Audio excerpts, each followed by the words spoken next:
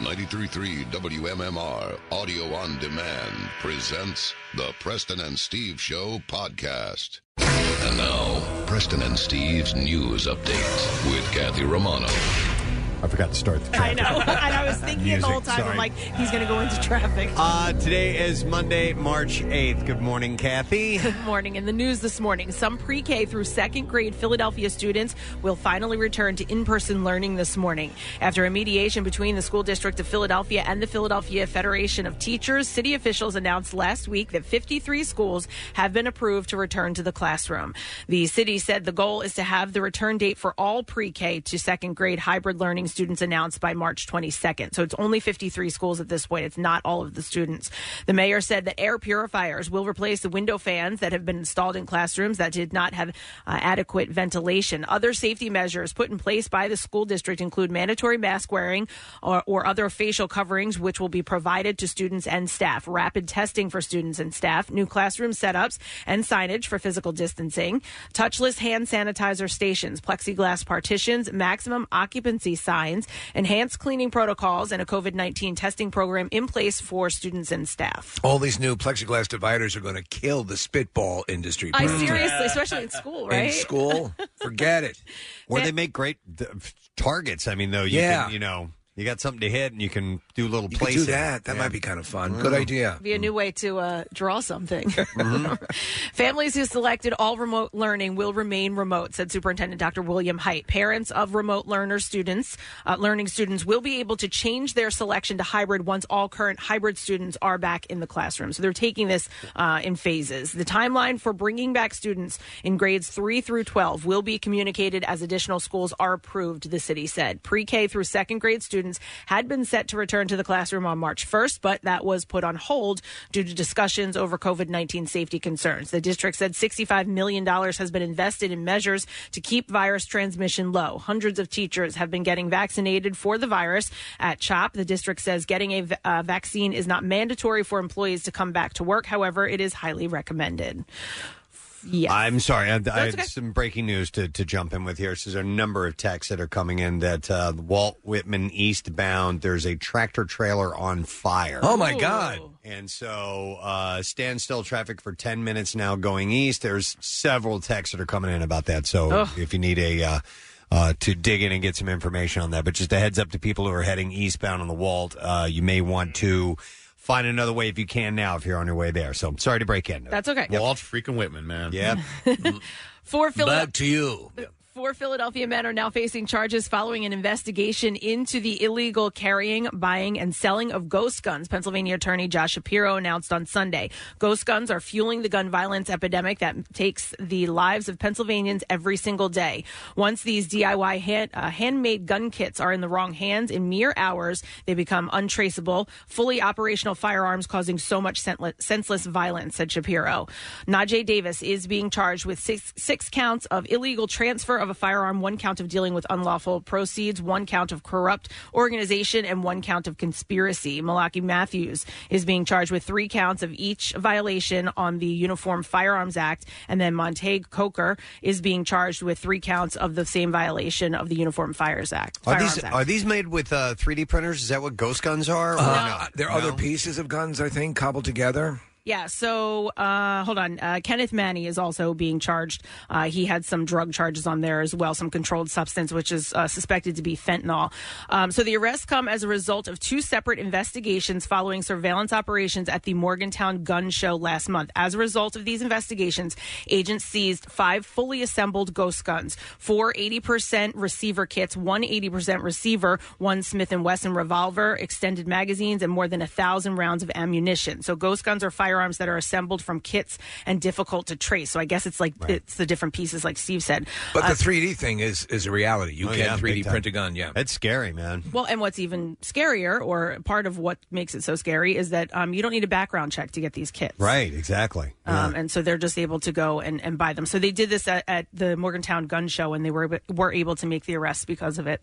Inmates at the Delaware prisons will be able to receive visitors later this this month as coronavirus cases among inmates and the population at large continue to drop. So this is good news for me because I like to go just check in with the guys, and I haven't been able to do so for the longest time. The Delaware Department of Corrections I brought a bun cake, fellas. Announced that in-person visits can resume starting March 16th. Those wishing to visit will be able to schedule appointments starting today. In-person visits were suspended in November as COVID-19 cases increased across the state and among inmates. The most recent report from the state shows that 7 of its 8 correctional facilities don't have an active coronavirus cases among the inmates. The Howard R. Young Correctional Institution in Wilmington reports 1 symptomatic inmate and 2 who are asymptomatic. In sports this morning.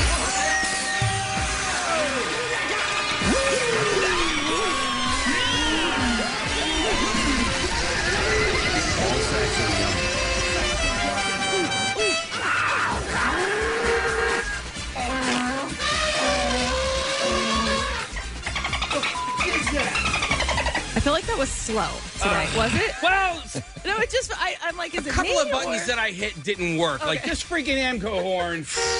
The hell? And when, even though there's a whole litany of sounds, when I don't hear something, like something didn't fire right. Right. Dude, I didn't even do, you guys didn't even pick up on it. I didn't even do the weather this morning. Something You went is right. off. Yeah, you went right to me. Something's weird. Something's off. It was I got a little text quick. messages and so on. They're do saying, the weather? this is not, I didn't do it. I didn't even realize. No weather at all. Something weird going on. You know what it is? It's because you're young, you're wild. I'm free. Yeah. Yeah. In their first home game in front of fans in almost a year, the Flyers lost to the Washington Capitals 3-1 last night in South Philly. Joel Farabee put the Flyers on the board in the first period, but it ended up being the only puck the Flyers could get past Caps goalie Ilya Samsonov. Carter Hart stopped 24 of 27. Samsonov turned away 36 of 37. The Flyers are at home again tomorrow night against the Buffalo Sabres, and the puck will drop at 7 o'clock. The Sixers, who are in the middle of the NBA's All-Star break, are off until Thursday when they'll travel to Chicago to play the Bulls. In last night's All-Star game, Team LeBron beat Team Durant 170-150 in a perfect 16-for-16 performance from the field. Milwaukee Bucks star Giannis Antetokounmpo won his first NBA All-Star Game Most Valuable Player award. And yesterday afternoon, it was announced that Sixers teammates Joel Embiid and Ben Simmons were ruled out of the NBA All-Star Game. The two came in contact with a Philadelphia barber who tested positive for the coronavirus. Embiid was on Team Durant while Simmons was on Team LeBron. New Orleans Pelican star Zion Williams took Embiid's place in the starting lineup for Team Durant. Both Embiid and Simmons have tested negative, though their status to play later this week is still uncertain.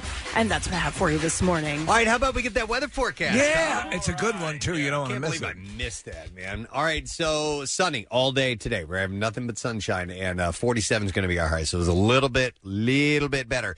And then comes the warm. Dear God, what the hell's going on? I'm giving you your weather bed. Okay. Your weather music. Sorry, that I thought I made another mistake, and it just popped up out of nowhere. Scared you. All right, so the next couple days, the warm-up you've been hearing about. Sunny, tomorrow 62, same thing on Wednesday. Thursday, 66. Friday, even warmer. We may get to like 68 degrees. Effing wonderful. Right on the edge of 70. I was looking at the extended, though. It is going to cool back off. Sure. And the 40s are going to be, again, a thing of the, a reality for us. But we get this week of full-on spring. It's outstanding. I'm rocking the shorts, and my wife and I have already planned a hike for Wednesday. So, yeah. Excellent. So it's coming up starting tomorrow. We'll start getting the really good weather. So enjoy, friend. A couple of things taking place. We have a new Word of the Week prize, and yet again, another $500 to give away. That is courtesy of T-Mobile 5G Fridays. So that's at the end of the show, but just giving you a fair warning on that. Don't miss out on the letters each day this week. Guest-wise, we have a gentleman named Connor Barwin on. Yeah. We haven't talked to Connor in a little while.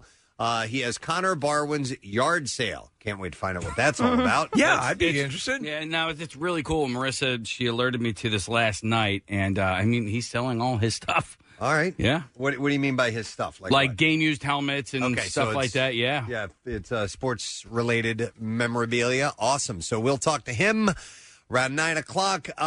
We have our friends Acme stopping by. We'll tell you about what that's all about later on. And we're just getting it together and starting this work week in the fine fashion that we should. An extraordinary week. Yeah, let's take a break and come back in a second, and we'll get to the entertainment report and stupid question and all that good stuff. So we'll be back in just a moment. Hang in there. Like the Preston and Steve Show podcast? Check out MMR's other audio on demand at WMMR.com or on the MMR mobile app. Hi, I'm Steven Singer, the I Hate Steven Singer guy. You know what I hate? Disappointing my mom. You buy your mother roses, and a week later, they're dead and forgotten. What if you can get a long stem rose that would last forever? Go now to IHateStevenSinger.com and see my famous roses lavishly dipped in 24-karat pure gold in exclusive colors. The only rose guaranteed to last a lifetime. They start at $59. Order by 5 p.m. Eastern Time today with free shipping and have it arrive by Mother's Day. Only at IHateStevenSinger.com. Back with more of the Preston and Steve Show podcast. All right, let's give some away. We're going to do a stupid question. We are going to give away a digital download of the comedic action thriller Pixie with Olivia Cook. And the question that I have for you this morning is, what is the name for March's full moon? 215-263-WMMR. I was lucky and I saw a really gorgeous crescent moon right above the horizon this morning. Looked huge. So we got a ways to go before we hit the full moon. What is that nickname for March? I didn't know each month had a nickname for their full moons, but apparently that's the case. Call now. Let's see if you know the answer. I'm going to go through some birthdays today. It is Monday, March 8th, and it is Mickey Dolenz of the Monkees' birthday today. He's 76. We spoke to him not that long ago. He was great. He was excellent. And he's my favorite monkey. Yeah, me too. I like all the monkeys. Yeah. I think we all have our favorite monkey. But of the vocals on the songs, I always dug his the most. He had a little great voice. Little He actually could drum. Yeah. But one thing that every member of that band did is that they had other artists that they loved at the time that they helped move along. Like when you realize that Jimi Hendrix opened for the Monkees. Yeah. They had that clout because they were that popular. Mickey is 76 today. Actress Cameron Manheim is 60 years old today, so a big birthday for her. The Practice, and she's been in a bunch of stuff. Eraser. She also played in was it Scary Movie 3? She played the in that portion where they're dealing with the movie Signs, and she plays the cop whose hat keeps getting bigger and bigger. So she's 60 today. Freddie Prinze Jr., he was in a few scary movies or spoofs and stuff like that. I know what you did last summer, and I still know what you did last summer, and I think I know what you did the following summer, but I'm not really sure. He was also in the Scooby-Doo movies. She's All That. Married to Sarah Michelle Gellar, and they're still together. Still going strong. Yeah, so he is 45 today. Actor Aidan Quinn. Yeah. Always liked him. Desperately Seeking Susan. Correct. Benny and June. Yeah. Legends of the Fall. He's 62. We never had him in studio. I think we've talked to him though. Okay. Yeah. James Vanderbeek. Dawson of Dawson's Creek has a birthday today. I like him. Yeah, I do too. I like the fact that in a number of projects he's played James Vanderbeek. He was himself in a series called The Bee in Apartment 3C. Right. Or whatever the hell it was. And he's like 3 other times he's played James Vanderbeek. Yeah, in Jay and Silent Bob Strike Back at the end. Him and Jason Schwartzman. Or Jason Biggs. Jason Biggs, yeah. It's great. He calls him a pie effer. Yeah. You're the pie effer. He's 44 today. Randy Meisner, who played bass and sang for not only the Eagles, but also the group Poco. He's great. He's the guy that sings Take It to the Limit. Yes. If you remember, really cool voice. And he had some, if you watched the documentary, the really lengthy documentary about the Eagles, he was kind of put upon by those guys, and he couldn't take it anymore. He could not. Is he the one with the very long hair? Yes. Yeah. Yeah. He also sings, is he the one who sings I Can't Tell You Why? No, that is not Randy Meisner. In fact, we have a picture of Timothy B. Schmidt here on the. Okay, that's Timothy B. Schmidt. Okay, who so was his replacement. Okay, but Randy Meisner had long hair too. But Timothy B. Schmidt had he had really long hair. So right. yeah. Then you have Gary Newman last birthday. Cars. The song Cars, correct. And Cars. Yeah, okay. Now, he had a couple other mid-level That was his main thing, but you know what? He kind of started to bring in that goth type look. And I remember seeing an interview with him on how they were doing, he was going to perform on a TV show, whatever it was, and at the last second, I decided to put on eyeliner, and I forgot the reason why, and it became a thing. His look, his android, sort of androgynous. Yeah. He now works for Hertz. Oh, he does, really? Of course. I mean, you're going to bizarre. rent a car from Gary Newman, aren't Yeah. you? I am. He turns 63 years old today. What's with the eye makeup? That's my thing. Happy birthday. All right, let's see if we have an answer to the stupid question, what is the name of March's full moon? And we are going to go to Melissa, see if she knows the answer. Hey, Melissa, good morning.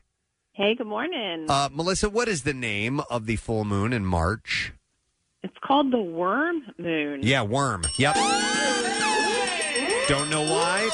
Because of the worms. But that is correct. Melissa, hang on. The spice worms, Preston, from Dune. We're going to give you a digital download of the comedic action thriller Pixie, starring Olivia Cooke and Cole Meany and Alec Baldwin. Pixie Hardy is on a path to avenge her mother's death and attempts a heist that will allow her to leave her small-town life behind. You can own it now on digital and on demand.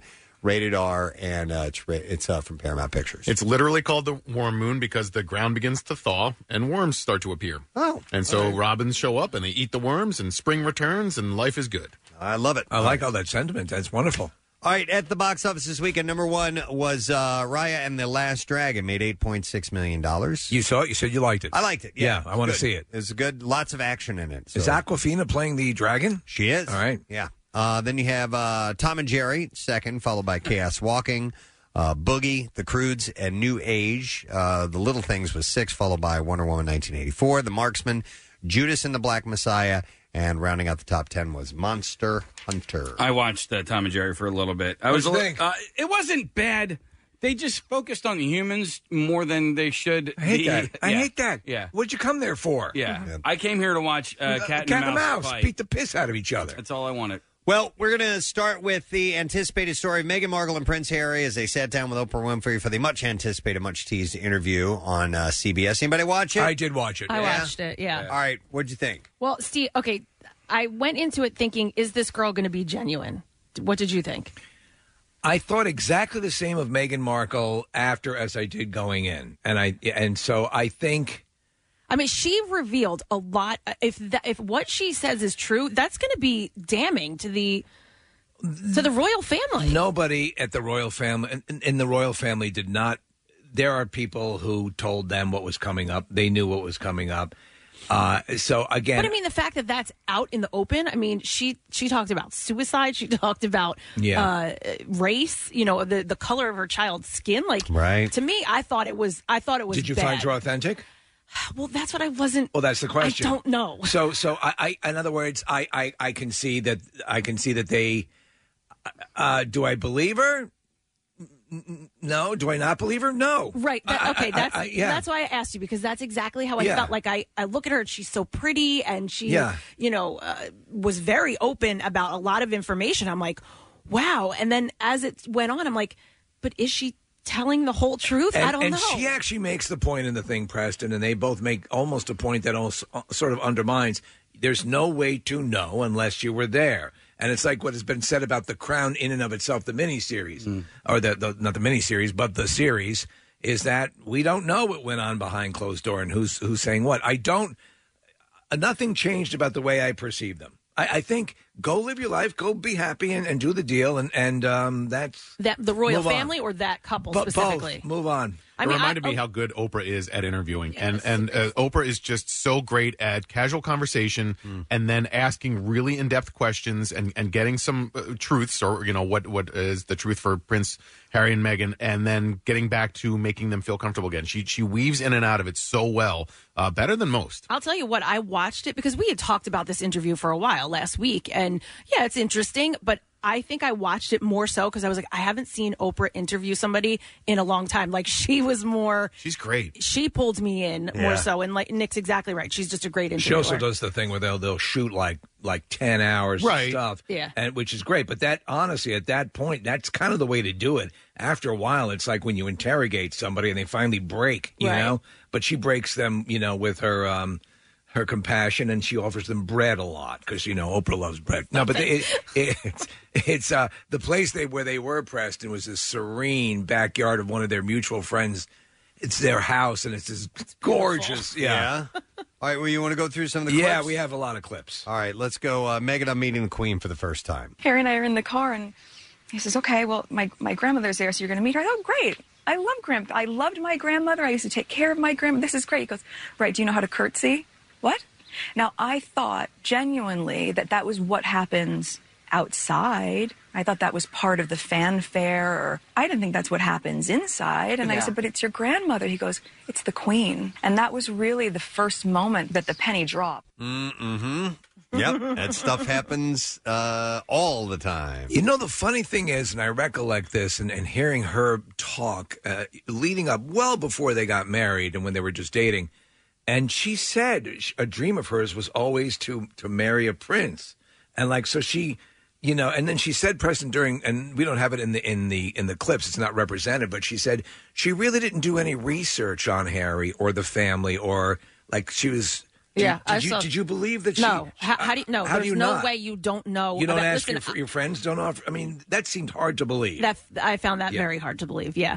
And you could tell throughout the interview who she... Like, she obviously, with the queen, had at least a decent relationship or respected her, liked her, whatever it is. But then there was other people when she talked about him, and she...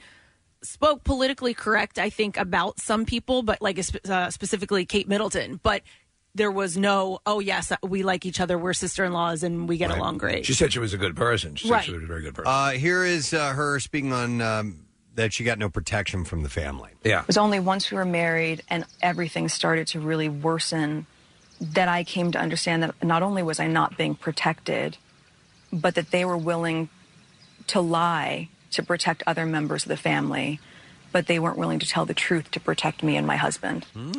So what...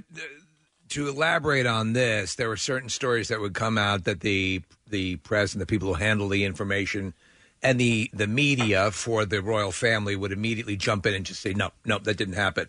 And she felt they weren't doing that for things that she felt were exaggerated and ridiculous about her and Harry. Well, and the one was that she made Kate Middleton cry. And what she said was it was actually opposite. Kate Middleton made her cry during the planning of the wedding, and that they didn't come out and say, hey, that story's wrong, and they just let it be printed and told in a way that made her look bad. I saw this a lot last night on social media and this morning as well, but a lot of comparisons from Meghan to Diana, and Diana was a lot younger when she married into the royal family, hadn't really developed as an individual yet, and had a lot of similar problems. And so, listen, take the crown for what it is. I happen to believe it's pretty accurate. That's just my belief on it. And I've seen interviews with Diana, prior to her passing, where a lot of those interviews were echoed in, word for word, verbatim in the crown.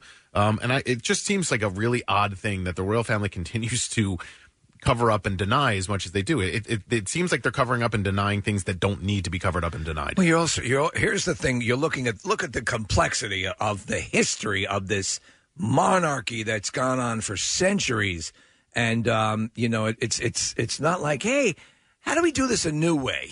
Yeah. They've been doing it this way for the longest time. All right, here's another clip about Meghan and Harry. We're told that their son wouldn't receive any protection and security. But the idea of our son not being safe, and also the idea of the first member of color in this family not being titled in the same way that other grandchildren would be. When you're the grandchild of the monarch, so when Harry's dad becomes king, automatically Archie and our next baby would become prince or princess or whatever they're going to be. So out of all the things, you can say, okay, they said this, no, we didn't say that. It would be provable to say, okay, were they denying protection for her great-grandson, the Queen's great-grandson? Yes. So if that's the case, to me, that was the one thing that I said that seems absurd, regardless of whether or not you're part of the machinations of the family, the royal family, and what they do, or if you've rescinded your daily requirements on behalf of the crown, or however it works out. That's still a high risk. That's a high risk target. The kids are at risk. So you wouldn't want to suspend that regardless. It seemed bizarre, too, because they would still receive protection. So really, the kid would get protection, right, until it's old enough to leave its parents? Can you even fathom that Prince Charles, who would be responsible and was responsible for paying for all that, that was part of his job, is to pay and make sure that they're covered and security-wise, do you think he would not provide security for his grandson? I don't know. I mean, that was a big part of the interview, too. Yeah, I mean, she spoke a lot about it. All right, here's the conversation on their concerns about how dark-complected Archie would be. In those months when I was pregnant, all around this same time, concerns and conversations about how dark his skin might be when he's born. What? And there is a conversation. Hold up. There's Stop several, right now. there's several conversations. There's a about conversation with you, with Harry, about how dark your baby is going to be. Potentially, and what that would mean or look like. Ooh. Did Harry comment on any of this stuff? He said that it had happened. And I think that that was the part of the interview where he wasn't there, though. There was a part later on. He comes towards the end, right? But when Oprah was asking that particular question, it was just one-on-one. It was Megan and Oprah. He's in the background playing with a hacky sack. Preston. It was a nice lawn. He was bored. This is great. That's pretty wild. So here's what happens with that: by not saying the name or not specifying, you're basically saying it's worse. It's worse. It's worse. It's worse. No, it's worse. I don't know what you mean. It's worse in saying it's not one. So who could it be? Is it everybody? Everyone is a suspect. In other words, you could have had someone who is a subordinate, mid-level part of the family. Talking to them about that. Is the impact the same if it's the Queen who asks it? It was pretty interesting, though. It's absolutely terrible, no matter in what iteration. But if it was a lower, who is cast with that? I know what you mean. And when she described the royal family and the actual family, and then the staff, right? Like she said, it's a business, and there's HR. There's business aspects to it. So to me, that was something I never thought about. I never thought of it as a business, but it is. Right. They're a business too. Everyone who has a public, it's all part of the deal, and everyone has to manage. But there's with the royal family, there's a business structure, a huge structure around jobs and people who are underneath others and departments. Exactly. And all of that. Every government in the world is a business. It all works. It's the same thing. You lay out the charts and you see if you're making money, and it's all part of the same deal. But she was part of the family, not necessarily the business, and she described needing some mental health and reaching out to the HR and saying, "Can you help me?" and them saying, "You're not a paid employee, we can't help you." Well, they're talking about having suicidal thoughts. So here we go. Look, I was really ashamed to say it at the time, and ashamed to have to admit it to Harry, especially because I know how much loss he's suffered. Mm-hmm. But I knew that if I didn't say it, that I would do it. And I just didn't want to be alive anymore. So were you thinking of harming yourself? Were you having suicidal thoughts? Yes. This was very, very clear. And at what point was that? Did she indicate? She was pregnant, and they were coming. Now, what they did do, Preston, is throughout a lot is they're putting up.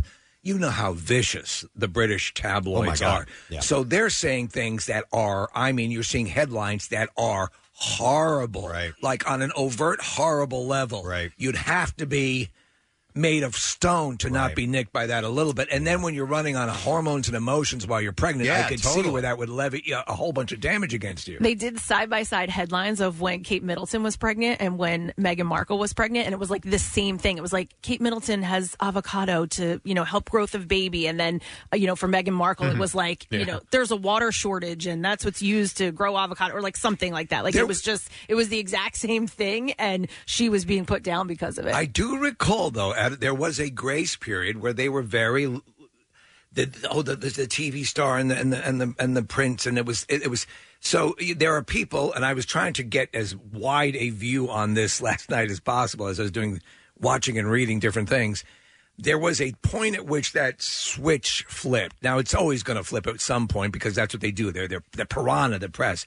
And they started going after. But there was a grace period where they were, for example, she talked about the trip she took with the Queen that day, and the press was enamored of her. They were glowing that and in fact, Preston, the notion that was put out at that point is that the Queen favored Meghan Markle over Kate. Right. And, so all those dynamics, here's the bitch of it. Here's the thing that drives me crazy about all of this crap. The press will set up a dynamic that sort of, in a way, creates the dynamic, and then they report on the result of the dynamic that they created.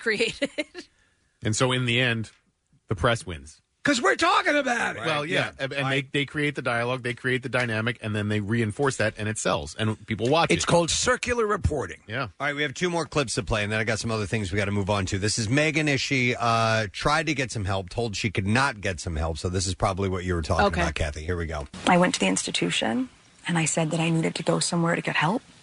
I said that I've never felt this way before, and I need to go somewhere. And I was told that I couldn't, that it wouldn't be good for the institution. So the institution is never a person, or is it a series of people? No, it's a person. It's a person. It's several people, but I went to one of the most senior people just to get help. So she was looking for outside assistance, Can counseling, I get? it may be. And because of how it might look, right? and that they didn't want to have that. And then at some point, what were you going to say, Steve? Sorry. No. I'm sorry. Yeah, this is the last clip. Prince Charles stopped taking Harry's calls for a brief period. Yeah. So here we go. Your dad stopped taking your calls. Why did he stop taking your calls? Because I took matters by that point, I took matters into my own hands. It was like, I need to do this for my family.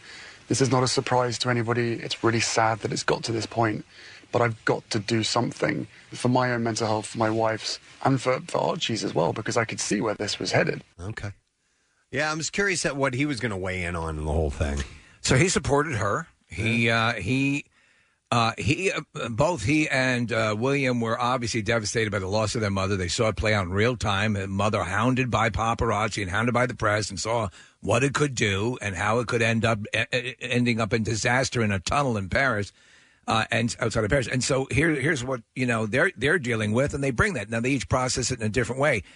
Again, I say at the beginning of it and from the end of it, I don't feel any different about them, and I feel that there's probably stories all the way around. And there's some people who would rush to Meghan's defense, who are actors and actresses, and other people who say the family is, they were beaten up, and then other people who say this is, that this is a travesty, that believe in the crown and understand that there are family squabbles and things of that nature, and there are things where it can get testy, but that it's a bit of a betrayal. So they're two sides, and the one truth of the matter is we will never categorically know. Well, I'd love to hear the other side. I wish there was someone else who would sit down with Oprah too and give their side. But they don't. Well, they no, don't. The Queen needs to actually just show up, invite her in. They need to sit down and have some Weight Watchers together. And I think the bottom line is these two felt that this was the best course of action for themselves, and they decided to do it. Have it go. And you're right about him, and Harry seeing or William seeing their mother die. Yeah. And that, look, it ain't worth it. Forget it. We're out. And that's there the you call go. he made. Yeah. Okay. All right. I do have a couple of other stories. Now enough to get to. Enough of that. Enough of that crap. We're not even British. Let's get a freak out story. Entourage star Kevin Connolly threw a fit over his Tesla being towed. Okay. The manager of the flower store that his car was parked at banned him following his tantrum. I think the flower store was right to do this if you read this story. Connolly used the parking space when he was recording podcasts. I guess he would do this regularly. And all the time, and they had put warnings. Yeah, they spoke to him, and they left notes on his car. Time and time again. Warning him not to use it. And when the car was towed, he stormed into the store and started yelling at staff members and kicked over items near the door. And he had his baby seat with him, Preston, the one that he actually sits in when he drives. Aww. Yeah, because he's a little fella. He's a tiny guy. It's not your buddy's shop, is it, Case? What's it called? That I don't know. Nick's going to have to find that out. The pedal workshop? Because Doesn't say. That would be great because we could get him on the line. Yeah, right. Nikolai Bergman's Flower and Design. Where's your manager? That would not be it. Where is he? This was sad news to see. British satirist Tony Hendra, who starred in This Is Spinal Tap as Ian Faith, the manager of the band, died. He was 79 years old. Tony Hendra was one of the foundational people with the National Lampoon. That's correct. I mean, I used to love the stuff he'd write for the National Lampoon. Former editor of National Lampoon and Spy magazines as well. He died Thursday in Yonkers. His cause of death was amyotrophic lateral sclerosis, which is ALS, Lou Gehrig's disease. That's terrible news. He was first diagnosed with the disease in 2019. He was born in England, but he lived over half his life in the United States up until his death. So freaking funny. In the early 60s, he had performed with the Cambridge Footlights, a theatrical group, along with John Cleese and Graham Chapman, of course, who went on to run Monty Python. Yeah. And alongside fellow comedian Nick Hewlett, Hendra took the United States. The duo opened for Lenny Bruce. They were frequent guests on the Ed Sullivan Show and the Merv Griffin Show. I mean, some of the greatest moments of This Is Spinal Tap is his commentary on the girlfriend getting involved with managing the band. Yes. And how he refers to her. So he became the managing editor of National Lampoon. He also helped turn the publication into a franchise with books and albums, leading to National Lampoon's Lemmings, which became an off-Broadway hit starring Chevy Chase, John Belushi, and Christopher Guest. Mm-hmm. And in the 1984 film This Is Spinal Tap, Hendra played the role of the metal band's manager, Ian Faith. He also served as the last editor-in-chief of Spy magazine, which folded in 1994 before it was brought back to life. So he had a huge influence in the world of comedy. He would also, Saturday Night Live would not have had a cast had he not assembled those people. Yeah, so that's sad news. Let's see what else I have here for you. Speaking of comedy, Eddie Murphy says he's going to return to stand-up post-COVID. He told Kevin Hart on his podcast, Comedy Gold Mines, my plan was to do Dolomite Is My Name, Saturday Night Live, Coming to America, and then do stand-up. And then the pandemic hit, and it shut down the whole S. He added that when the pandemic is over and it's safe for everybody to go out and do it, then the plan is to do it. So he wants to do stand-up. So I watched Coming to America over the weekend, and I thought it was cute. It was, nice, kind of like a nostalgic look back. It didn't sully the memory of the original, but it wasn't what I would call all that necessary, but it was fun. Yeah. But there are moments where you see that Eddie thing that you probably would love to see on stage again. Yeah. Yeah. And that's cool. Okay. Nicolas Cage got married again. Fifth time, right? Yeah, he married Rico Shibata last month at Rico Shibata, the Wynn Hotel in Las Vegas. Were you Dr. Mike? Yeah, Dr. Mike, yeah. It's the groom's fifth time down the aisle, as Steve had said. And he had said in a statement, it's true, and we are very happy. Yeah. They got hitched on February 16th in a small ceremony, a date chosen to honor the birthday of Cage's late father. He wore a Tom Ford tux, and Shibata wore a handmade bridal kimono. They exchanged Catholic and Shinto vows, and it did include a reading of Walt Whitman poetry and Japanese haiku in the ceremony. She's a Japanese national, right? She's actually from Japan, is she I not? believe so. If you look at this picture, Preston, and he is wearing a tuxedo, does he not look like Lurch from the Addams Family? A little bit. One of Cage's ex-wives, Alice Kim, celebrated with the pair. And by throwing eggs at them. Along with Cal, the 57-year-old Cage and Kim's son. He met Rico in Shiga, Japan, after breaking up with his most recent wife, Erika Koike, whom he was married to for 4 days in 2019. Didn't she freak out on him, that Koike? There was a sort of a big altercation, wasn't there? I don't remember. Yeah. He's always involved in some sort of weird thing. He was the one who was strangling Vince Neil because Vince Neil was trying to strangle a woman outside a Vegas casino. By the way, keep this in mind. Rico, at 26 years old, is 4 years younger than Cage's oldest son, Weston. Oh, okay. Younger than his oldest child. I don't know. There's nothing. I can't fathom. In fact, it gives me a migraine to think of why this girl. Nicolas Cage. Okay. Yep. This is her first marriage. He was previously married to... It won't be her last. To Kim Koike, Patricia Arquette from 95 to 2001, and Lisa Marie Presley from 2002 to 2004. I like Nicolas Cage. Yeah. Wow. Maybe you're not meant for marriage. Maybe not. Dwayne The Rock Johnson paid tribute to his father while receiving the Trailblazer Award from the Hollywood Critics Association at the 4th Annual Virtual HCA Film Awards on Friday night. He also focused on the content of people's character instead of what's in their bank account. He said, it doesn't matter what's in your bank account or what kind of car you drive. That S doesn't matter. It's just how you make people feel. What matters is investments. Of his father, Rocky Johnson, the WWE Hall of Famer who died in January last year, age 75, he said, that guy was a trailblazer. As complicated as our relationship was, father and son, tough love, tough love. He was a trailblazer because what trailblazers do is change people's behavior, and he did everything he could to send people home happy. If the depiction of his dad in this sitcom that he does about him as a child is fairly accurate, the dad, he was a wrestling superstar, I never knew him, Yeah, but I and- got in a little bit later. Right, but you'd have to have that kind of over the top character. But he loved him, and he used the word complicated. It clearly was. Preston, Yeah, complicated to me means you had a tough time. Yeah. Nick pulled up a picture of The Rock, and he has made on social media his cheat days like epic because he is so rigid with his eating and workout schedule that his cheat days, he makes them count. I mean, just goes to town? Like 6,000 calorie cheat days. It's Well, ridiculous. You know, wherever he goes on a movie set, they actually bring in it's an 18-wheeler. It's a full truck that has his gym inside of it. Wow, I his believe own that. personal equipment. Yeah, Yeah, that makes sense. Let's see what else I have here for you. So the Critics' Choice Awards, I mentioned The Rock. Do you want to know about any other winners? No one cares. Okay. Yeah. Good. However, I don't either. There is a sweet bit of audio from. No one cares. I don't either. I mean, if we're going to be honest. Yeah. Just checking. I agree. Screw it. There was an 8-year-old kid, Preston, who just the most emotional acceptance speech from a kid who's 8, but kind of put it in context. The kid is Alan Kim, and he won. I forget the name of the movie he won an award from. It's a critical favorite. And he won for Best Performance by a Child, but the kid just gets overwrought. He's so blown away. All right, here we go. Yeah. Thank you. First of all, I'd like to thank the critics who voted and my family, Isaac, Christina, Doug. Oh my goodness, I cried. Kelly, Susan, Harry,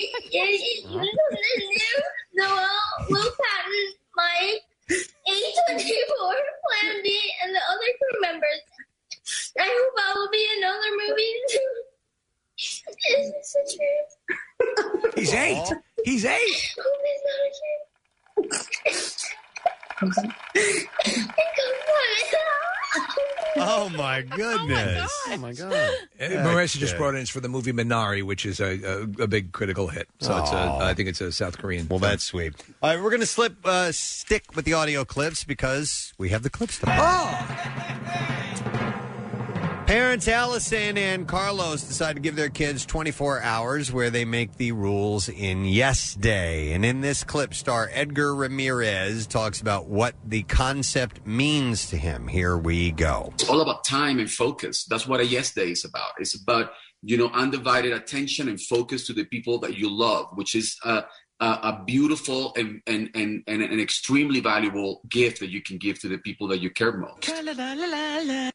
Yes Day premieres on Netflix this Friday, by the way. Here's the next clip for you. A group of 4 adventurers pay a visit to Sukhum Hills, a town in the remote Appalachian Mountains, which was abandoned decades ago due to a mysterious coal mine fire in The Devil Below. And in this clip, director Bradley Parker discusses what it was like to write the characters for this particular film. This was sort of a wide broadcast of characters coming at things from different points of view. And hopefully everybody who watches this film feels like there might be one character that they sort of identify with to some degree, and the others are just making terrible decisions. The other thing is just to take all those expectations and flip them on their head. And I think that's a fun thing to do with these characters, too. The Devil Below. The Devil Below is available now on all video-on-demand platforms. There you go. That's what we got. Your entertainment report for the day. We're going to take a break because we got some stuff to get to. Our buddy Connor Barwin is checking in. He has got Connor Barwin's yard sale. All kinds of stuff that you might be interested in purchasing for your collection at home.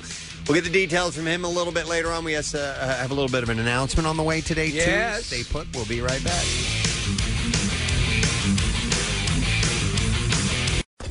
The Preston and Steve Show podcast. Wait, turn up the sound. 93.3 WMMR. Everything that rocks.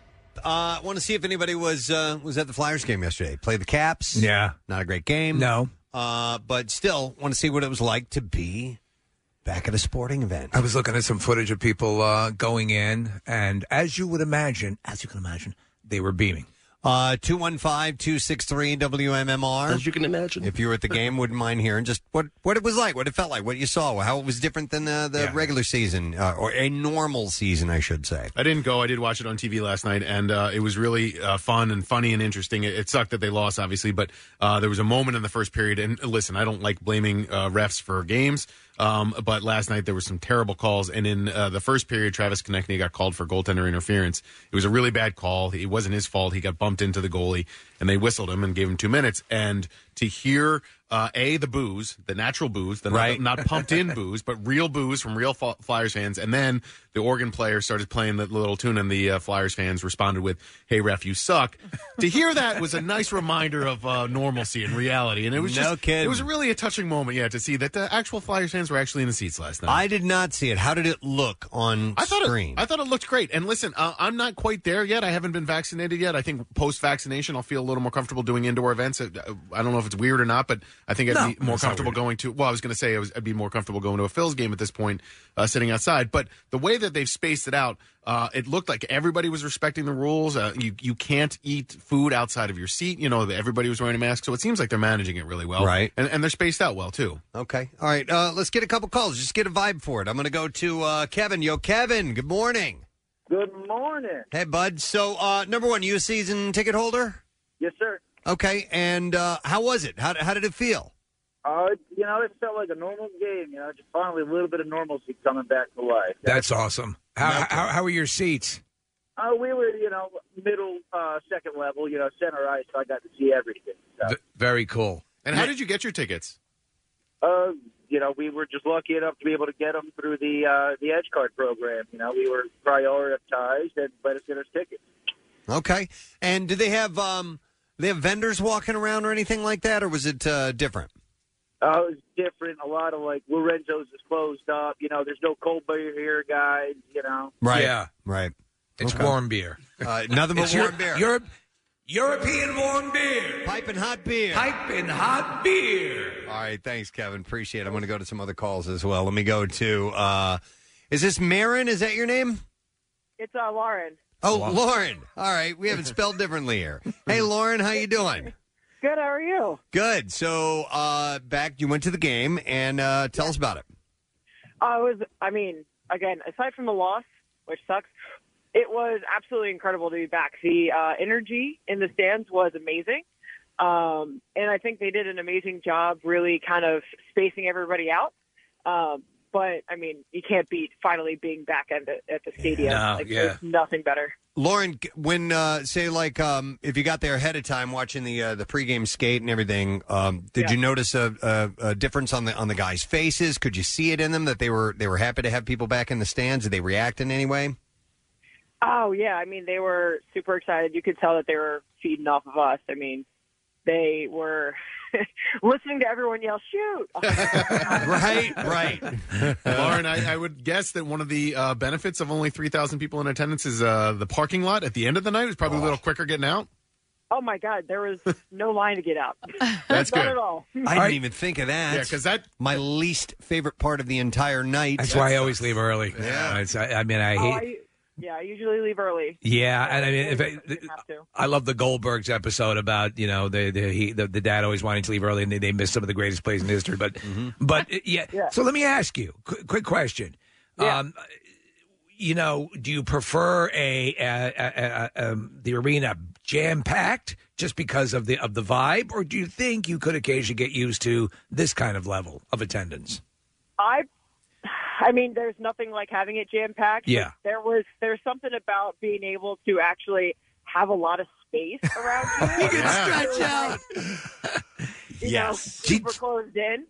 Lauren, though, agree. they had just instituted that, and Preston, we had just had a sorority party at that level where that's exactly what that's designed for. Well, they have this top level. Yeah. I forgot what it's called. It's this lounge of sorts, and it's inexpensive. It's all the way up the top, but it's so good. You have room to stretch out, and it's definitely cool. I know what you're saying, Lauren. You're like, I could get used to this.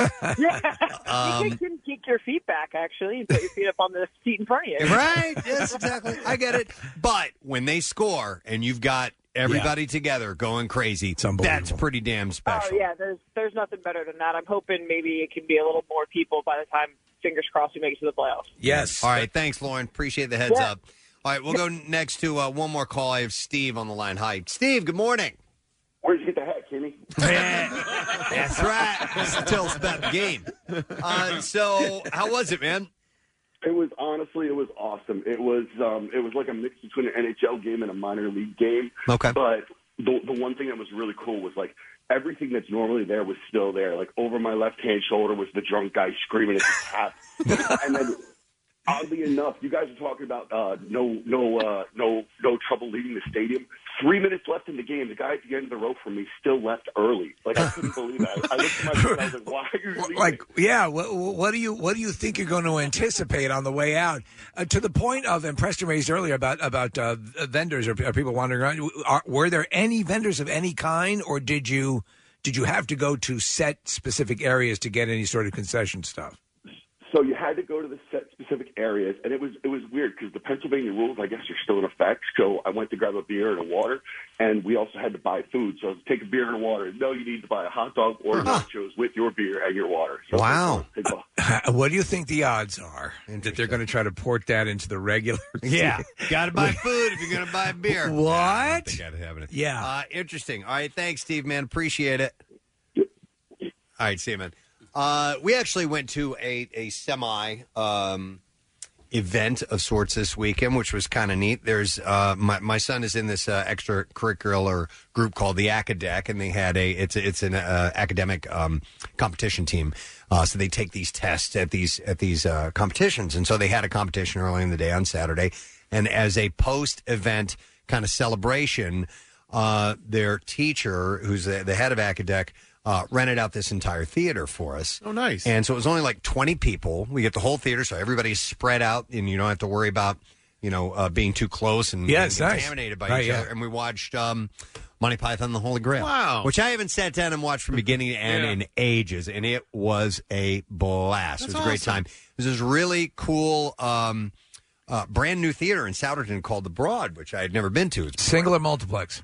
Multi, Yeah. but smaller theaters. Yes. And you can rent out the whole theater and play video games. We played the Jackbox games before the movie started up on the big screen on our phones, which is awesome. So the theaters are starting, like even in New York, which has been a real holdout. They've started to open up the theaters, and people are going back. I mean, you're starting to get. Last Friday, you had multiple movies opening, and we had an actual box office that's starting to skew the right way. Like, for example, the Disney film was a wide release, right? So, and the Last Dragon, right? Yeah. So we're starting to get there. I hope so. And as long as things remain safe for the time being, and they follow the science and watch everything, and slowly open it up the way it's supposed to be, I'm cool with it. We felt very safe and comfortable. Everybody was following the rules, and I just can't wait to get back to my 1:00 matinees where there's nobody in the theater. Well, Steve, I took a walk with my son and my dad around Wayne yesterday. It was really nice being outside, and even though it was a little chilly, it was sunny, and we walked past the Wayne Theater right on Route 30, and it's closed. There's a poster hanging up for Endgame, Avengers Endgame, and Into the Multiverse. So it's been closed for a long time, maybe even prior to the pandemic.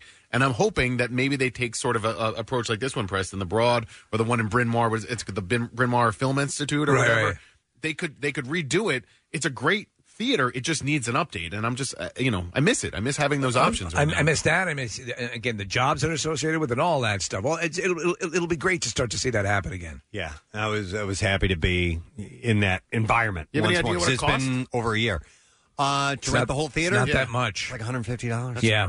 And it depends on how many people you have, because I asked them if you it's for 25 people. If you have over that, then it's $10 per person after that. So that way you don't have like a giant movie screening, but you can get a few people and do it. I'm like, dude, that sounds maybe we could do that. Very doable. Yeah, we talked about it early on, but now we're lazy. Yeah, but we'll see. We'll see if we can get something together as things. Yeah, we forgot. We just restrictions. we remembered we were lazy. Loosen up and a little didn't bit. do that. Hey, Steve, what do you think about liquid bandages? They suck. Hang on a second. They Before we stink. got into the break, Steve said he had an observation about liquid bandages. I just thought I would ask. I have been waiting. Random question. To try my liquid. What liquid skin is the technical name for it. Yeah. Everyone says, get the liquid bandages. I'm not even familiar with this. What is? So, to me, it smells like crazy glue.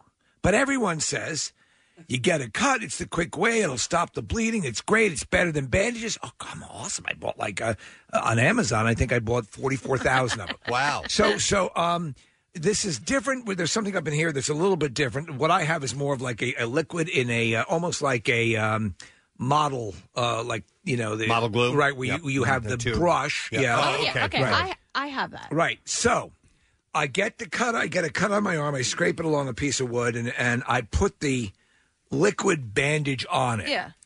Well, what happens is your disgusting wound is now immortalized in an encased liquid rubber. Wait, did you clean it? I did, Oh, okay. but it's still a disgusting wound, and I'm like, God damn it, I can't. This is not diminishing at all. It's not. Is it still bleeding? No, it's shrunk now. It looks much better now because I used a little thing. Guys, heard of a Band-Aid? And so I took getting that liquid glue off. Every time I tried to clean my arm, because it felt like rubber cement, it would reopen the wounds in the arm. Is it called New Skin? Is that the product name? Liquid or Skin It's is called the- is Liquid what I Skin? have, Okay. yeah. All I right. have the liquid Band-Aid, but I think it's only, well, at least for me, like paper cuts and little things like that. Like, not like a big wound. I mean, not that yours is. I'm looking at yours. Yeah. Yours, I think, would have been okay with the liquid. Well, it never actually healed. It was hermetically sealed under that crap, and it never actually healed until I put the Band-Aid on it. Well, hang on a second. Are you supposed to remove it from time to time? Well, at a certain point, I like to clean the. Yeah, but you don't have to. It's covered over. It's protected. Yeah, but still, I wash my arm. I mean, there's parts of it that were like, it's not doing anything. Like I didn't want to keep that scab as a keepsake. I didn't, I never want to lose you, my but friend. I'm wondering if you're supposed to leave it on until it till death, until it falls off. Till my arm falls off. No, till it comes off. Yeah, no. But like a Band-Aid, it's not going to heal if it's not open to the air. And that was my thing. It's like, there it was. It was like a beautiful little, it was like a moment caught in time that will never leave me, my arm wound. And once I put the Band-Aid on, a day and a half, it was fine. It's supposed to kill germs, too. That's kind of like unfair. It killed though. my will to live. It's kind of like when somebody needs to get the pickle jar lid off, Yeah. right? And you really did loosen it, right? So like maybe the liquid Band-Aid did do a bulk of the job, but the Band-Aid you put on afterwards got all the credit. Well, here's the deal. I just wonder how long we're expected to keep that on, because there was no change. Everything looked exactly as it was after I cleaned it off and put the. You put Neosporin on it Yes, first? I did. Okay. Well, how long was it on? About a year. No, it seemed like about a year, but it was far longer than any Band-Aid. I saw a Band-Aid on your arm last week. And that's when it took a turn for the better. Did you read the instructions? I on did. It? And it didn't indicate how long you're supposed to leave it on? It said till you die. No, I forget exactly what it said, but it was a little. But cleaning, after a certain point, you want to clean that residual stuff off your arm. But it's basically like crazy glue on your arm. Right. I mean, Preston, it smells like crazy glue. Okay. So my assumption is that's what it is. We got Mario who wants to chime in on this. Mario, good morning. Well, as you could imagine. Yes. As you can imagine. What's up, buddy? Hey, so check it out. When I was a kid, a buddy of mine, I was riding his bike, and he had sweet pedals on there to keep grip on your feet. So I did a bunny hop, missed the pedal, and the pedal slid up my shin. Yeah. And left some pretty deep gouges. And, your shin, you don't have a lot of skin there. And because I had hair on my legs, I didn't want to use a Band-Aid. So I legit had to drip this liquid skin in the wound, so to speak, to seal it so it would, quit bleeding and such.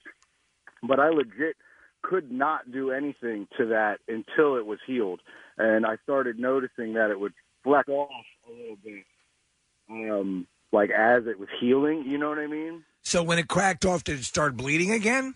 No, it only cracked off around the skin, and then as I started noticing it was loosening up around the wound was when it was like kind of scabby. You know what I mean? Like I had to leave it on there for quite a bit, though, Steve. Yeah, so that was my thing. I'm like, how long? Because listen, when I had the prostate surgery years ago, they glued the incisions, which were small. They glued them shut, and then the glue eventually fell off after about like a week. Yeah, I'm in the trade, so we use crazy glue all the time. If I get a cut on my hand, I will put crazy glue in it and hold the skin shut. And it does the same thing. My wife's a nurse. She kind of compares it to the medical grade stuff, which clearly is obviously different. But it does the same premise. You know what I mean? Yeah. I mean, all right. Thanks, Mario. Hey, I appreciate you guys. You guys are great. Take care, buddy. Here's a text says, I do blumming. It's one of those days, bro. Yeah.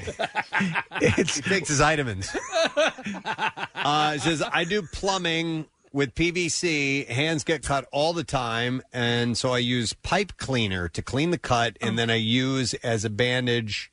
I use the glue as a bandage at least once a day. Burns like a bitch. Jesus. That sounds like your dad's method of medical care. Yeah, there's another one that says new skin and liquid bandage are typically intended for cuts like paper cuts or small abrasions. They aren't that aren't deep and aren't still producing fluid. It says, have you ever had a paper cut?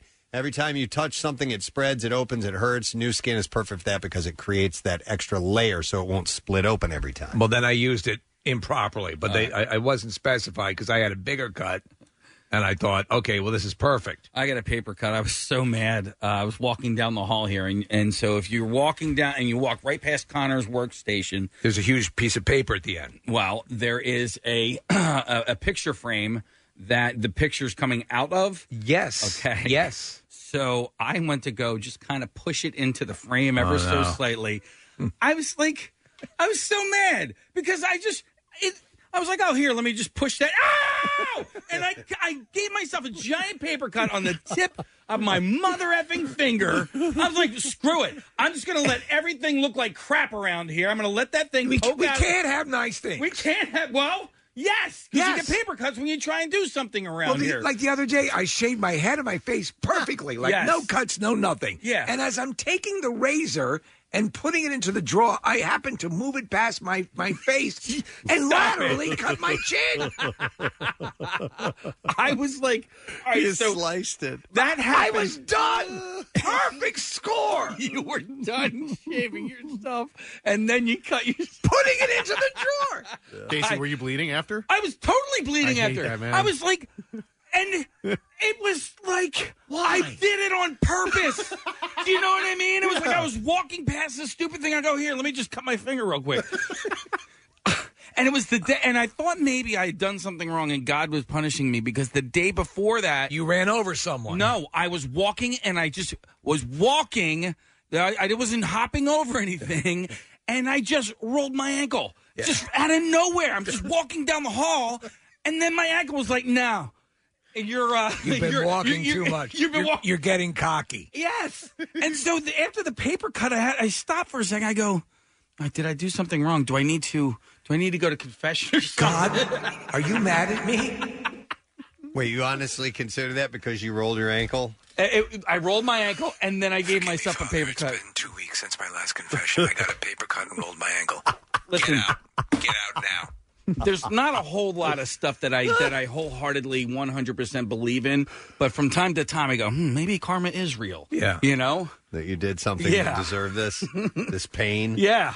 I had, going back to the cuts for a second, I had from a couple of weeks ago, I had one that really bothered me, and sometimes it's the littlest ones. It's virtually always the littlest ones. That can be a real pain in the ass. So I was peeling an apple with a vegetable peeler. Yeah. We got a brand new one, sharp as a mother effer. And so I'm thinking about, I'm start peeling this with the force that I would normally with our other older, more duller one, and it just slid right through it, boom, right into my index finger, and sliced it. And I'm like, son of a bitch, man! And they bleed like crazy. They do. It's the nature of that type of wound. A paper cut, a knife slice. And what happens is though, you're there for a couple of seconds looking to see. Yeah, is it coming? And then the line starts to fill in, and you're like, Yeah. But it had taken a while for this one to heal. It's finally, it is pretty amazing to watch the body do its job, though. If you look at it at a small wound over time as it heals, it's pretty impressive. I always find that, like, if I'm clipping my nails and I overclip or, that those at the corner of the nail. Mm-hmm. Oh! Wow. Why? Yeah. Why? Mm-hmm. That's where I got my paper cut. It was like basically right where the tip of the finger meets the nail. Yeah. Like perfect spot. Where the finger meets the nail, man. Yeah. You remember when you were a kid, Bactine? Oh, Bactine. we had it I still have it. You still have Bactine? Listen. Yeah, you'd spray it on the. Well, because my mom lives with me, okay, we still have Bactine. Do you remember Absorbine Jr. by any chance? No, yes, I do. Okay. Absorbine Jr. What is it? Absolutely. It's like a Bactine thing, I guess, Okay. but it's got like one of those little balls at the top of the bottle that you shake it up and the ball gets wet, and then you rub the ball on your finger. It was to keep your balls wet. Yes. No, it's like a roll-on. Yes. Type thing. But, yeah. I remember as a kid having a cut or whatever it may be when it came to that moment when the parents need to disinfect it. Yeah. Well, you knew now. Screaming, hissy fit, no, because that was worse than the cut itself. Was when they were going to put alcohol or Bactine or hydrogen peroxide or whatever it might be. At least hydrogen peroxide was cool because it had like a fizz-up thing. Yeah. Like, One of the most painful things I ever had when I was a kid was I had done something to my finger. I don't know what it is. I'd injured it, and I'd put a Band-Aid on. I left it on too long, whatever. And underneath, it started to get infected.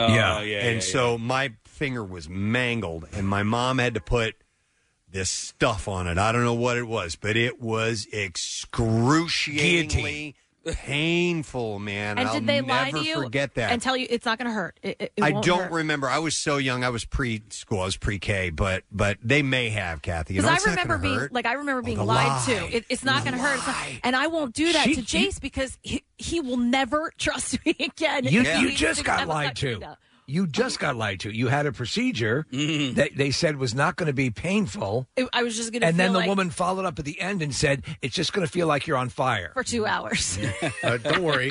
You're going to blow on it afterwards, so all the pain will go away. Once you blow on it, it disappears, the pain. When we talk about things like this and paper cuts and rolling your ankles or whatever, what do tough guys in like construction sites think of us? Oh, they know we're pussies, and they're right. But I mean, listen, they through acclamation. They've been there too, But man. do they just tough it out? When they were kids, it just happened so much. Like chefs, dude, they cut themselves, they burn themselves Right. all the time. What about Eventually electricians? They can reach into freaking frying, hot oil and pick stuff up. So, My electrician, yeah, electrician puts a live open cable in his mouth. I just did it. My buddy Bill got his foot run over by a backhoe. He was back to work the next day. No, I'm kidding. Actually, he was out of work for like months. But you got us. Yeah, I did. I'm sorry. You have something else? I did. I wanted go ahead. to. I don't think when I was a kid that tweezers were invented yet. Either that or my parents didn't want to invest the money because every time I had something, I called it a tweezer. because anytime we got a splinter, and we got more splinters than my kids ever got. But Well, I'm older than you, and we had tweezers. A needle? A needle. Yeah. A needle. Well, did they put the needle over a flame to disinfect it? Yep. Yeah, I usually. don't remember. They wouldn't stick it on me hot though. But yeah, I do remember a needle. Yeah, trying to get splinters. It's a bitch getting those things out. And as a kid, I had moments where it was, not a happy. And by the way, the old argument that it'll grow out, it'll push out. Yes, it will. I can't wait. It hurts now. All right, here I think this is the thing that my parents put on my finger because I remember the color. I'm going to go to James. Hi, James. Good morning. Hey, good morning, guys. How you doing? Good. What's up, bud? Yeah, I was going to say. I mean, when Bactine came around, that was for the light of heart, the faint of heart, because back in the day it was iodine, the red stuff. And Yeah. that was the sting. Remember? I mean, putting that stuff on, and I mean, it even looked bad. Like blood. It looked like a blood stain. I think it might have been that because I remember a reddish color when It'd make your eyes tear when they put it on. And my God, James, did it hurt? It really did. But, you really dreaded getting it disinfected. But Yeah. All right, thanks, buddy. Bactine was easy. Yeah. Did you guys see the documentary about Adventure Park? Action Park. Yeah. Yeah. Keep Class quoting Action Park. Class Action Park. So they would slide down. That thing was sort of their alpine run where you'd sit in the thing and slide down. It's made of concrete. So virtually every other person who would go down that would get an incredibly bad burn because they'd That barely is the fall off. exact ride that I got hurt on when I was there. That was it. So Kathy, they would take them to a place they called the shed. And I kid you not, in the documentary, they talk about it. They had drawn a circle on the ground, and you would stand there, and they would spray you with the disinfectant. Yeah. And you would get a prize if you didn't run screaming out of the circle because it was so painful. But hydrogen peroxide, that disinfects, right? That gets the job done, but that doesn't sting. Well, it doesn't. So there's something I always get confused about hydrogen peroxide's purpose because I have no idea. I don't think it disinfects, Casey. I don't think it's good for cleaning wounds. I use Neosporin. I think you got to go with alcohol or soap and water. Yeah. Is What what is I hear. peroxide for? Kath, I don't know. I actually had to rinse my mouth with it the other day when I was at the dentist. It's like a COVID thing now. I've had to do that, too. So it does something. By the way, my mom has been doing that since I was a kid. Rinsing your mouth out with hydrogen peroxide? Yes. Okay. When you said naughty words? No, not me, herself. It's used as an oxidizer, a bleaching agent, and an antiseptic. An antiseptic, okay. So you can use it to I guess so. clean cuts? I've been told them from time to time that no, you need to use this and not I just hydrogen remember peroxide. always having, like, it was like, get the alcohol. There's no more alcohol left. Okay, get the peroxide. But Steve, it wouldn't hurt. That was the thing about no, it peroxide. didn't. It would- bubbled. would It looked bubble and cool. fizz, Yeah. but it wouldn't hurt. It wouldn't Yeah. sting. Alcohol is just flat out, ow. That's all there is You know to what it. I do too as a kid, and my mother's like, I'd stick my finger into the container, like no. What about getting water out of your ears? Remember putting Peroxide in there. Yeah. Yeah, And then it would like work. bubble. I and think hear we it, and you'd be draw like, it okay. out. And it would draw it Yeah. out. That was the greatest feeling. That's like Oh, that was my what God. that, when you were a kid. That's as close to Yes. sex. It's like the warm water. Oh, thank God. Let me go to Justin. Hi, Justin. You're on the air. Good morning. Good morning, it. Hey, good morning. What's up, buddy? So I used to work in a diner when I was 15, and I was learning how to cook. And we had the sharp knives, and so my buddy had called my name as I was cutting down on celery, and I cut the tip of my pinky off. Oh, dear God. And Okay. So the lady that owned it, named Helen, she's like a 7-year-old Polish lady. She tells me to stop acting like a baby. It's only going to hurt for a second, and then takes the container of salt and just starts dumping it right on the open wound to clot the blood. And I never screamed so loud like a little girl. she just poured straight up table salt on your wound. Table salt, yeah, regular iodized salt you would put on your, mashed potatoes. Yeah, I mean, listen, they call it rubbing salt in the wound for a reason. Freaking I use hurts, salt. man. I use salt. Every time I get deep cuts, I actually use salt now because it literally stops it within seconds. Wow. I'm gonna Okay. switch to salt from liquid skin. Never considered that. Thanks, man. Appreciate it. A number of texts coming in concerning peroxide that, yes, it is good for cleaning the wound, but what you can't do is continue to use it. Repeatedly using it will hinder the healing process. Oh, all right. So I did not know that. I never knew that. All right, we have a construction worker, Nick, on the line. Hi, Nick. Good morning. Hey, guys. Good morning. Hey, what's up, buddy? Good. So I've worked construction probably about 6-7 years now, and just to let you guys know, when we hear you guys twist your ankle or get little cuts, we don't feel any different. It's just the way it's life. Get Yes. used to it. It's all part of the deal. What's the worst injury you've ever had on a site? I've been lucky so far. I got hit with 220 pounds. Oh my Okay, God. now is that Whoa. worse than a paper cut? A little worse than that. Yeah, but the after effects aren't as bad. So what'd you do? Put hydrogen peroxide on that? Yeah, something like that. I just drank it. Rub a little You dirt gargle on it. with it. All right, The funniest part, though, when I got shocked, I remember my helper, he's not really used to electricity yet like that. So I remember looking up, and he's staring down at me. I was like, I should have pretended I was dead just to mess with him. You have to. All right, There is By something law, you have to. something about getting that electric shock, and the sensation that comes to my mind is it feels cold initially for some reason. When you get a shock and you because you have to put two and two together. I don't What's happening? experience it enough to know what's happening. Yeah. But when I do, the thing that first comes to mind is there's like a cold pain, if that makes sense. It just yeah. What is the toughest thing you've ever done? Meaning, what kind of injury did you sustain, but you kept on going on? I got my foot clamped down by a Madonna song. Stop it. That was not what I was going to say. No, by a forklift. I worked landscaping, and we were taking stuff off of a truck and loading it into one of the places where we needed. It was tree pallets and whatever. And the forklift, the tine of the forklift came down. I think it's called a tine because that's what they call them on actual forks. Came down on my foot and kept coming down. It's a kablipper. It's not a kablipper. And I did it break anything? It did not. But I remember the hydraulics on the forklift continuing to come down, and my foot was in between the forklift and the truck bed itself. Nothing broke, nothing snapped, but I continued to work that day. I consider that to be like a tough day. I remember that at one time a forklift was driving at about 25 miles an hour, and the tine went right through my chest. Oh my God! Wow. Yeah, and you just kept working. And I did. I took a longer than normal lunch. Okay. Sure. Use a liquid Band-Aid. Yeah, that's smart.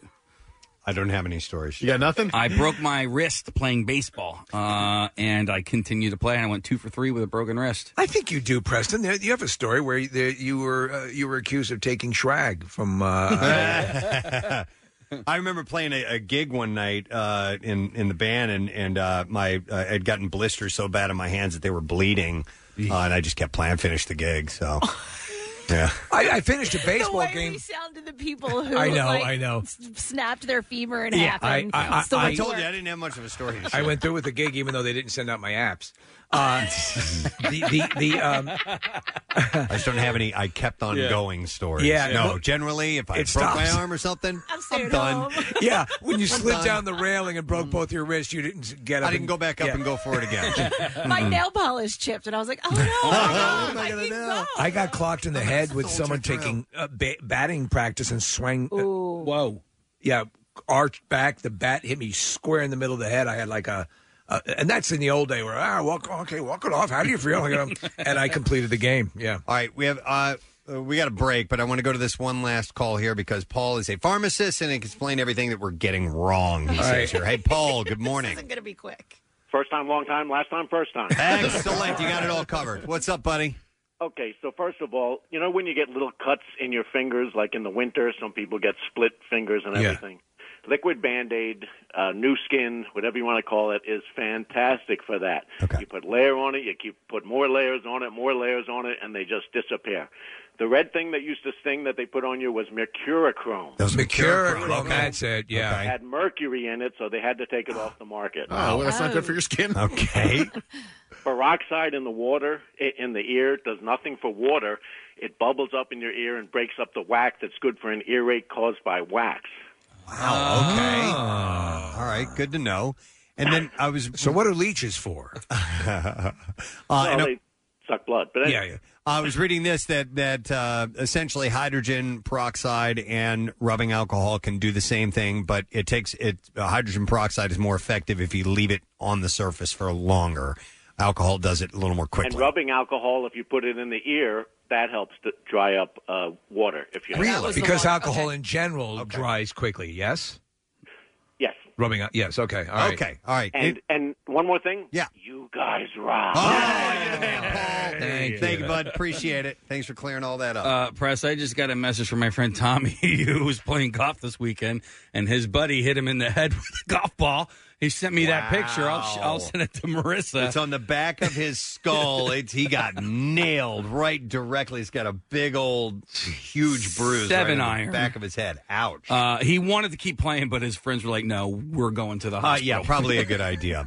All right. Anyhow, thanks. And Steve says that the new skin sucks, but I've learned that maybe I wasn't using it right. For the proper wound.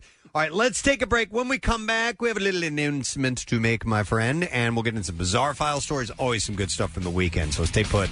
We'll be right back. Connor Barwin coming up later on, too. Want to see something funny? Or maybe really messed up? Well, watch The Daily Rush at PrestonandSteve.com. It's a sight to behold. Or something like that. From 93.3 WMMR. You know what I want to go ahead and do is make this announcement right now. Let's do it. Yep, we are happy to do this.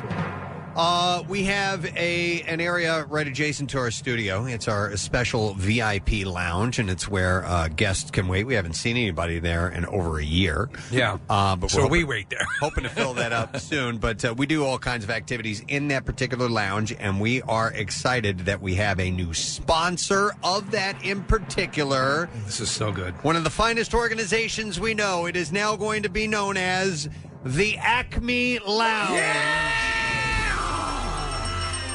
So, Acme, maker of the world's finest chocolate chip cookies. We want to thank Acme for continuing to sponsor the Preston and Steve Show, which is very important. It may not sound like much to you, but to us, it's huge. It is a big, big deal. It helps us do what we do for a living. Sponsorships are how radio makes money, and we can't do it. So we're excited to welcome Acme on board as our partnering sponsor of the lounge. It is the Acme Lounge. It's perfect, honestly, and you're right, Preston. It does mean so much, and the fact that we had such a wonderful Camp Out for Hunger, of which Acme was such an integral part of its success. This is wonderful. It's great. And it's where usually our meet and eat food is served up, and if we have guests who are going to be in the studio, if you happen to be visiting, it's where you would spend time. And we want to thank Acme, the official grocery store of the Preston and Steve Show, now sponsor of the Acme Lounge, and so much so, they've given us some stuff to give away. I have a $50 Acme Market gift card for caller number 14 at 215-263-WMMR. We'll have a few more to give away through the course of the morning. They brought a big spread of food out here as well, so it's great. It's a wonderful relationship we have with them. So caller 14, you get it. And don't forget, when you play the Monopoly game at Acme, every ticket wins and offer a prize or tokens, no purchase necessary. And you can download the app to play. See the rules at shopplaywin.com. Hasbro is not a sponsor of this promotion. So give us a call right now. And from here on out, the Acme Lounge is what it will be known as. All right, we're going to do the Bizarre File. So here we go. WMMR presents Preston and Steve's Bizarre File. Brought to you by Natural Lawn of America. Safer for your lawn, kids, and pets. And you can schedule their full service program and get free seeding every year. Call 800-FREE-SEED.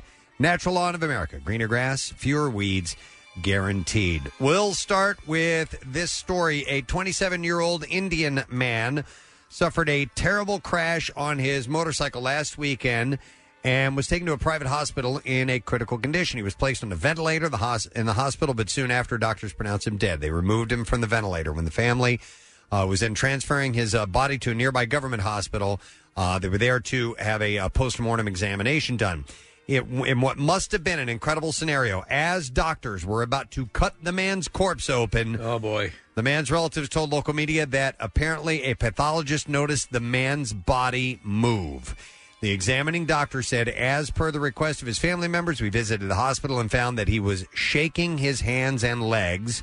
When we examined him again thoroughly, we found he was alive. Now he has been admitted to a private hospital for further treatment. He gave a statement, Preston. A health official who stated that the private hospital, by removing the man from the ventilator without him really being dead, had exercised, quote, bad judgment. And we gave him a talking to, I got to tell you. And he had been admitted immediately to another hospital where his condition is... Did I tell you he ate my sandwich out of the refrigerator? His condition is reported as improving. Wow. So, it's miraculous. Yeah. Footage has emerged of an Irish parish priest getting into an almighty technological mix-up during a live-streamed mass. As Friar Pat of the Burtonport Parish in County Donegal began his opening blessing on Wednesday morning, a rap song suddenly started booming over the speaker system. That's cool. Friar Pat played the faux pas off brilliantly, though, with enough style and grace to warrant a career in hip-hop. After 3 or 4 seconds, he managed to turn the music off, and then he simply chuckled at the sudden change of pace, and he said, Black the Ripper, a wee bit of rap in the morning wakes you up, he said. Black the Ripper? Black the Ripper, it says. Oh, okay. So, and before turning his attention back to the opening blessing, the pair's Facebook page later shared the footage of the mishap, and it understandably sent social media into a bit of a frenzy. But he had some fun with it. I think it was his own personal music that he listens that's pretty to. Wild. Yeah.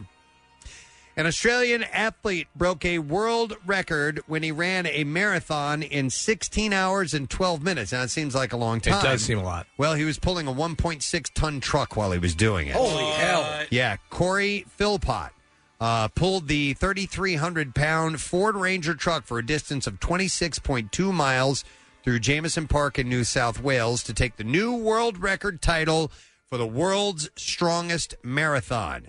So he intended to do it. It wasn't like the truck hit him and he just kept running. No. Philpott's time of 16 hours and 12 minutes was enough to beat the previous record of 17 hours, which was held by U.S. athlete Justin True. He said, I've got no injuries. I feel great. I'll go for a run tomorrow.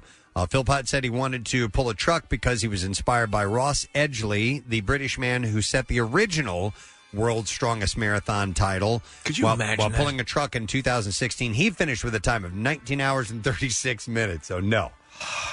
But that's what they're going for. All right, listen to this guy.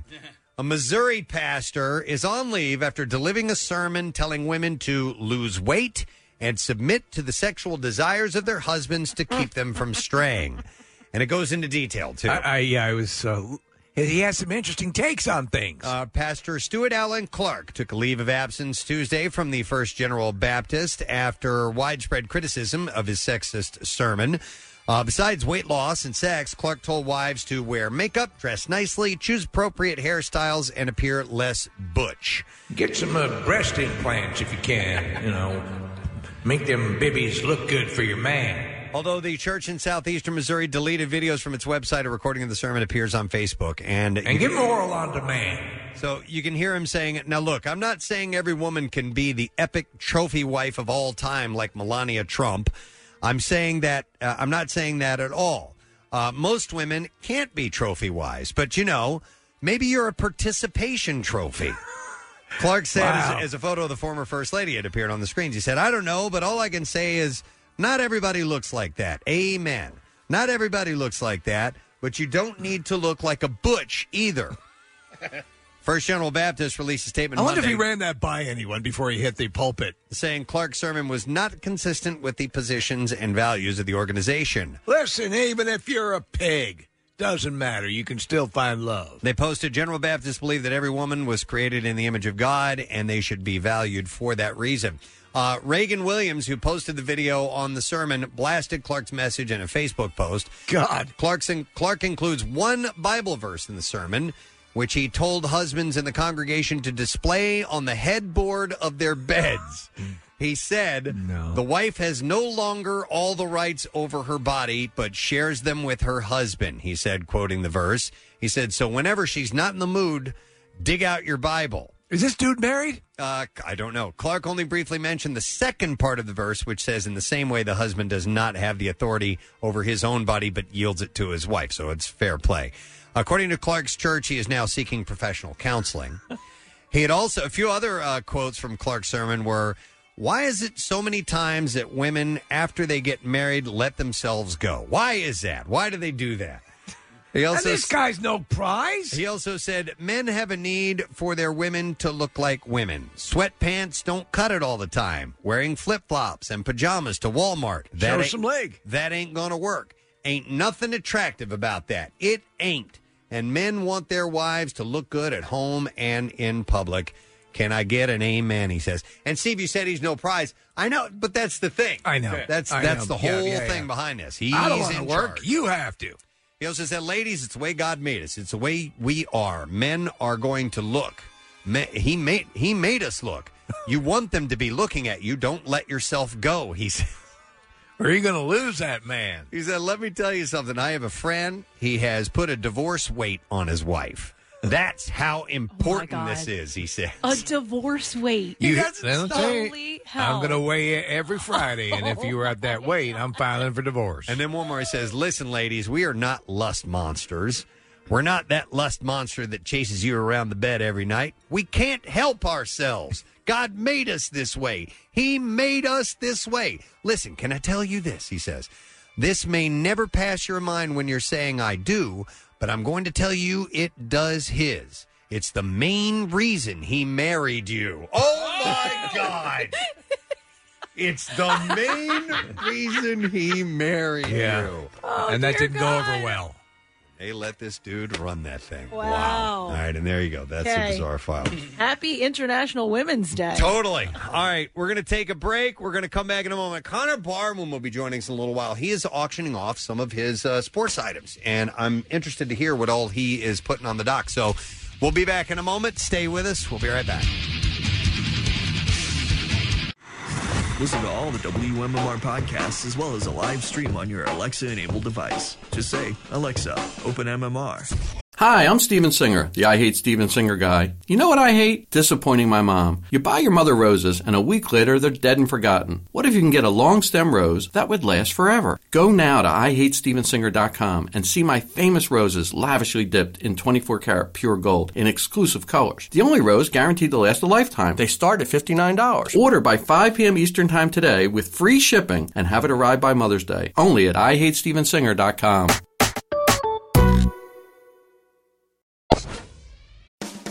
Did you know you can earn rewards just by shopping at Acme? Download the Acme mobile app and redeem your reward points for discounts on gas at participating Exxon Mobil stations or for free groceries. Plus, get personalized deals and digital coupons that are just for you. Download the Acme app or visit acmemarkets.com to sign up and save. Acme, fresh foods, local flavors. And the official supermarket of MMR's Preston and Steve Show. Back with more of the Preston and Steve Show podcast. We have a last second. I'm sorry, I'm trying to get some stuff organized here. I can bring down the music. A last second guess that we're going to talk to. So we talked to these gentlemen when they did their attempt or actual completion of this particular event, and now they've been certified by Guinness World Records. The longest throw and catch of a hot dog sausage into a bun is the official wording of it. Right. And so now they've been certified. So we have our friend Matt, who is on the line. Matt. Yeah! Yo, Matt. Are you there? Record holders. World effing record holders. Yes. Hey, congratulations, man. Thank you. When did you guys get the official certificate? So I actually got word back in February, but what I wanted to do, we actually saved the hot dog and the bun from the official attempt. So we had the record-breaking hot dog and bun, and I cast them in resin so they would live in for yes. We are looking at your Instagram page. He's got a video of it encased. That's awesome. Permanently. So I wanted to surprise my brother. I wanted to keep the bun for myself since I caught him the bun and he threw the hot dog. So I wanted to make this big plaque with the certificate and our pictures and the hot dog and bun. So I actually found out in February and went to order the certificate, and they actually spelled our names wrong. Oh, can you get so that we had to get corrected, right? Yeah. So we had to get back in touch with them. That took a couple weeks, and then it ships out of the UK. So that took another 2 weeks or so. So I got the certificates on Friday. My brother came over Saturday, and then presented him with the plaque, and it was great. That's awesome, dude. So by the way, it's Matt and Ian McMillan or McKellen. I'm sorry, and no, it is McMillan. McMillan, I want to make sure I read that right. And Matt, was it you or your brother that one of you was wearing a Preston and Steve shirt when you did this, right? Yeah, that was my brother. Okay, and of course there was a hot dog costume on top of that, but we were represented in that world record. Absolutely. And Matt, for context for our listeners, we've had you on the show a number of times in the past, but you were a Not Your Average Listener. What was that for? That was for I took sounds that my baby son made for a year, and then kind of morphed them into Thunderstruck to songs. It's great stuff. I think we have. Do we have some of that audio, Case? Do we have any of that? And then you've been to Camp Out for Hunger, and you've been sort of an ostensible part of the show in a number of ways for a long time. Yeah, I like to think of myself at the front of the show. You are a friend of the show. Certainly are. And I'm looking at this plaque you had made up with the certification and the resin encased hot dog bun, at least, and your brother and you jumping up, giving each other a high five in hot dog outfits. That's fantastic. So I have to ask the question: are you going to eyeball any other world records and start to go after some of these that can be achieved? Yeah, it's a great question. I've had my eye on a few. There's one popping 200 balloons with a nail in the quickest amount of time. Okay. The current record is 14.79 seconds. I think I could do it a little faster, so that might be the next one that I try out. There are many, and there are people who are smart, enough to go looking for those. I don't want to call them the low hanging fruit records, but they're ones that are achievable by neophytes who can sort of jump in and get up to speed on it. And does Guinness, shy of anything that would cause harm to someone else, will they deny any record if you have the proper? In other words, besides the very fact that the balloon and the nail, somebody came up with that. If you were to, you propose a record, I assume they review it, and if everything seems legit, they're going to include it. Correct? Yeah, so for new records, you can actually propose a new record, and, there has to be certain guidelines, and if they deem it, something that's worthy, they'll verify everything. But for existing records, there's like 2 full pages of these guidelines, and you have to have video evidence, and you have to have 2 witnesses, and we had to have a land surveyor come out and make sure the ground was flat, so there's a ton of different, guidelines that have to go into everything. Okay, a little bit more elaborate than originally assumed. So why not do this on like a football field where the actual feet and yards are actually measured out, and it's easier to measure, really? Yeah, so we wanted to. We were actually originally trying to do it at Abington High School because that's where we went to school, but there's permits and stuff you have to get to use the stadium, and there was just a lot of red tape. So and we figured also a football field is almost guaranteed to be completely flat.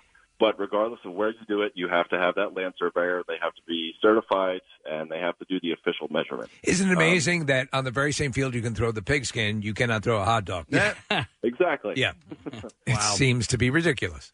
Well, that is cool, dude. We're happy for you guys. It's all official, 100%, and congratulations. Hopefully you can hang on to this record for a long time, man. I hope so. That's cool. And let us know what else you have planned in the future. We'd love to support it. Will do. All right. Thanks. All right, Matt McMillan. Yeah. And Nick, is this his Instagram page that we're looking at? It is, yeah. He's a great follow. He really some very creative and funny videos. Matt Mac makes stuff. Matt Mac, MATTMAC, makes stuff, and he's great. He's really fun, and it's cool that he listens to the show. He does a lot of visual tricks, with the camera, which is impressive. We're looking at some of this stuff; it's a lot of fun. So that's cool, man. Good for those guys. Nice. You know what? In the hot dog they got encased in resin. Yeah. There's some things I've always wanted to do that with. To encase things in resin? Yeah. Like what? Just use liquid skin. That seals up everything for eternity. No, I have this. When I met and interviewed Paul McCartney, I had it wasn't a laminate, but one of those passes that you can put on your leg, your jeans, or something like that. It's just a sticker essentially that's kind of made of like a nylon type of material, right?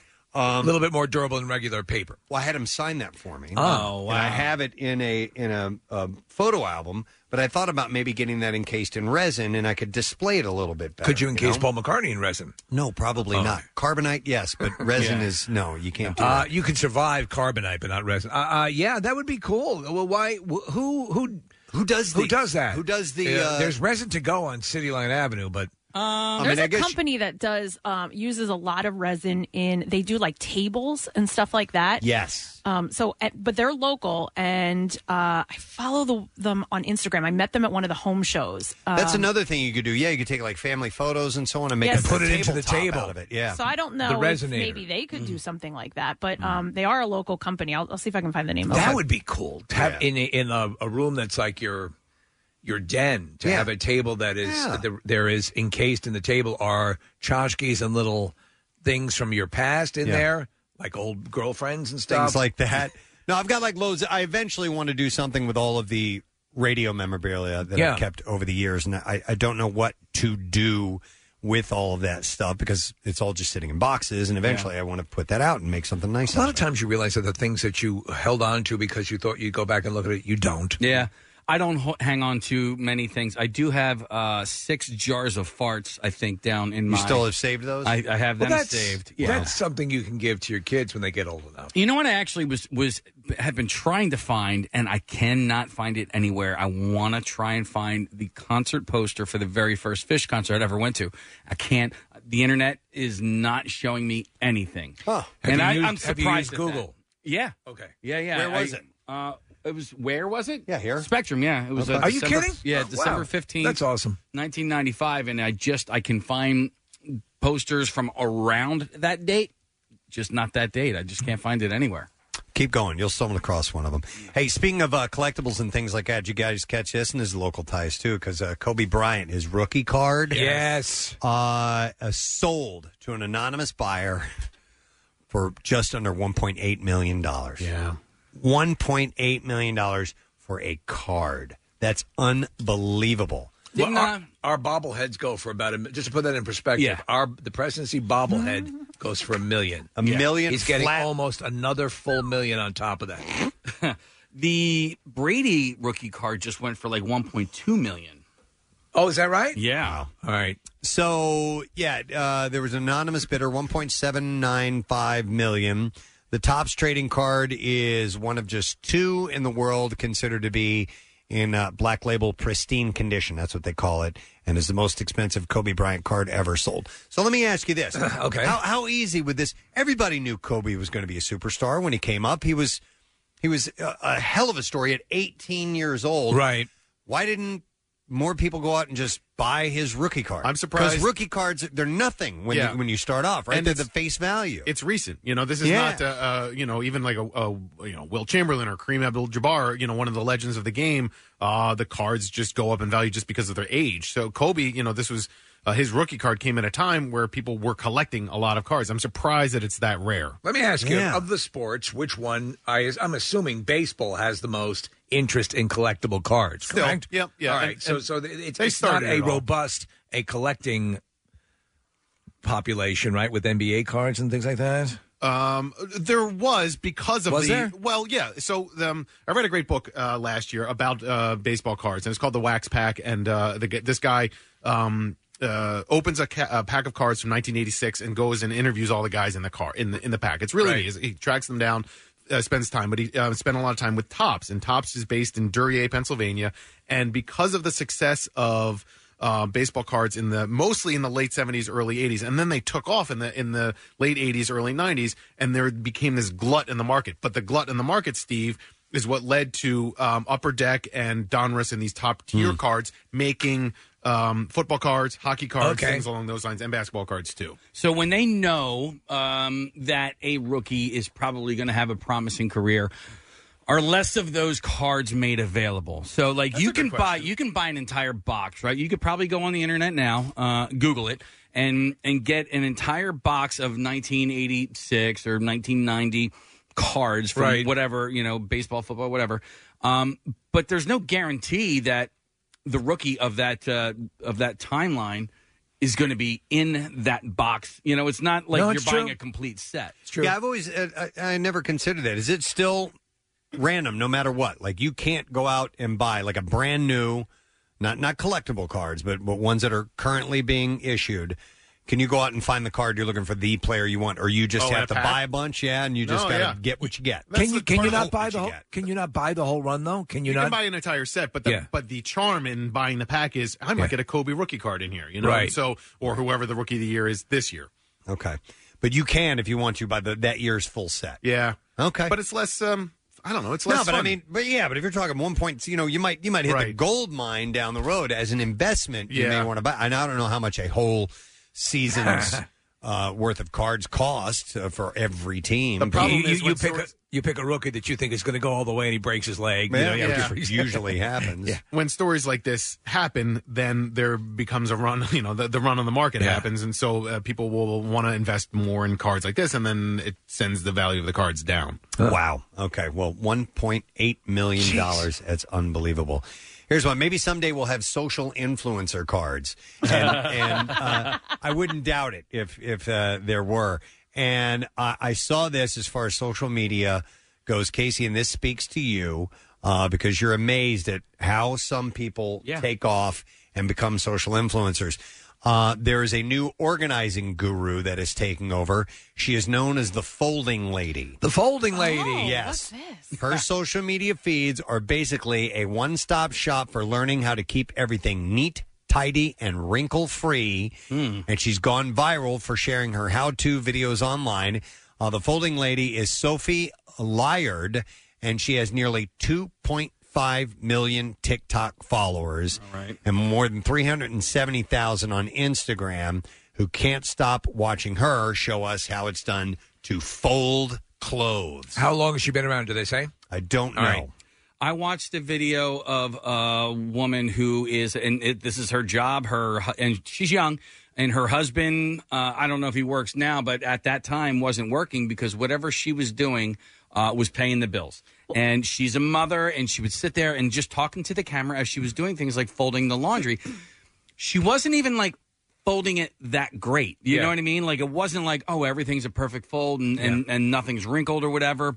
And she was attractive. It's not like she was topless or mega, mega hot, but she was an attractive-ish woman. Right, and that's all it took. And that's all it took. And I don't understand how things like that take off. Well, think of all the ones that do not as well. No, you're right. Steve, yeah. I don't have time to fold like this lady does. It's great, but I don't have time for it. You'd want to die. I literally don't have time. She's folding socks. It's amazing. It would probably save so much space, but I don't have 50 time seconds. anymore. You roll them socks into a ball. You just put them in a big bucket. To your point is, like, I wonder, because some of them that I follow, I'm like, are they making enough money that this is their career? Like, there's one specific girl that I follow, and her husband is a photographer, so all of her pictures are like awesome that she posts because her husband takes them, but he's a photographer, and so he's taking her pictures, she's posting them, and that seems to be the only job the two of them have. Kathy, and yes. she's a fashion influencer. All she does is, her last picture was a picture of her, and that she paid $7 for a shirt, and she posted that, and she posted pictures of this house that they redid. It's gorgeous. It's absolutely gorgeous. She did this huge pool in the back. The house is huge. And I'm like, is it just from influencing and him being a photographer? Well, there's a special on a documentary, I should say. I think it's on Hulu, and it's about the OnlyFans phenomenon and the kind of money that they can make. And we're talking people who are doing even just like sort of cheesecake stuff, or even or just general stuff. The amount of money that you can make is pretty substantial. Now, it's clear that a lot of these TikTok people, yes, they can make that their career. How long does that last? I don't know. Yeah, and how many of them out of those that try actually succeed? Not as many as you would think. I would imagine, because you're seeing a lot, but you're also realizing that also relates to a tremendous additional group who are absolutely I know that languishing in anonymity. Yeah, of course, it's not going to happen for everybody, but I'm just thinking of this one girl that, how is that her career, and is that the only way she's making money? Very well could be. Yeah, Kath, my wife follows a whole bunch of people that take care of their homes, right? And it can be people who fold or whatever, but then she's also... I'm a folder. She also has found these women who are like hockey wives, who have these amazing homes, and their whole thing is, how to decorate these homes. And hockey wife? Hockey wives, yeah. Like professional hockey players. Like the NHL players. Well, yeah, but their husbands are making money. I know, and it's almost like no fair, because it's well, we don't have this disposable income that you have to make this room look the way you make it look. Well, it's cribs. I mean, it's exactly. the same Right. people. Yeah, yeah. But listen, so I wasn't going to get to this, but I'll do this now because it ties into what we're talking about. Then BuzzFeed had an article titled "People Who Are Friends with Influencers Are Revealing What Their Lives Are Really Like." Okay, so we've asked the question: how much of your day is constantly being sucked away from you because you're posting content? So these are quotes from people who have friends that do this. So I'll just read them to you. So here's one that says, she hasn't come to anything I've invited her to in 5 years because she only goes to events that further her business. Regularly says things like, we're all using each other for something. And she still reaches out to me multiple times a year and claims I'm one of her best friends, but it sure doesn't feel like it. I've told her as much, but she just says, this is my life now. My business comes first, and if you can't accept that, then I guess you're not a real friend. Here's another one. Says, it's annoying AF. It's annoying as F. One of my buddies is constantly filming everything, and posting it. It dominates everything he does and has severely impacted his personal relationships. He can't keep a girlfriend, and it's clearly related to this obsession of his.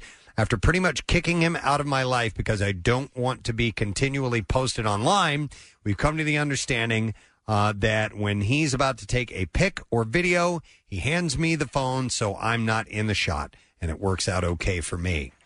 There's another one that says, I dated one. Not super popular, but it followers in the 100,000 range last time we spoke. I remember a lot of getting ignored and only receiving nice gifts and acts of kindness when they could post about it. asking me to go to nice places. They didn't drive, only to leave me on a bench somewhere while they took pictures. Huge strain on the relationship, especially when they started to get bigger and there was more demand for content. It's really sad. I mean, but it's this phenomenon that's happened over the last 15 years or so where idle time is now you can monetize it, right? Right, so, yeah. So, and hobbies and knitting and whatever else. You can post all of these things. Casey, the hockey wives, or Kathy, the folding person, or whatever. Those things, because you can put them on Instagram or TikTok or whatever and make money off of them. That starts to become, for some people, this dominating force of, I should monetize everything. And in the hopes that something catches. Well, and it robs you of the ability to just enjoy something, separate yourself from your phone and what you're putting on Instagram and what your actual life is versus what you can make money off of. Yeah, so it's a really weird conundrum because you're almost living in a matrix like deal because you're people who are presupposed to narcissism are going to, and we all have a level of that in us regardless. But I mean, you're just consumed. You never let them. It's like the people who, when they go on vacation, are never actually looking at what they're seeing. They're always looking at it through the camera. And some success begets more. So you start getting followers, and you start realizing, hey, I'm making a little bit of money off of this, or people are paying attention, and it starts to overtake your thinking in a way that can be really dangerous. Yeah. Here's one. It says, awful. One of my best friends fell real hard in Instagram, and for a few years it was tolerable and understandable, albeit annoying and strange. Everything needed to be documented in specific ways. So lots and lots of photos, even if it took away from the moment. But the strange part was how, when she'd share things, the captions always told a slightly different story than what actually happened. Like just off enough for me and my other friend to say, that has a weird quality to it. Well, Marissa, thankfully, will chronicle a lot of the stuff and, social media wise, make sure that we have our presence is pretty robust. I don't think in that way of this should be caught, for social media. It's just not everything that we're going to do that I think is content based is going to siphon right through to the show. Yeah, I tend to, as the show is going on, let the show do all the show stuff, right? Show. My perspective on whatever we're doing, I guess, comes second to whatever the show's doing, right? Right.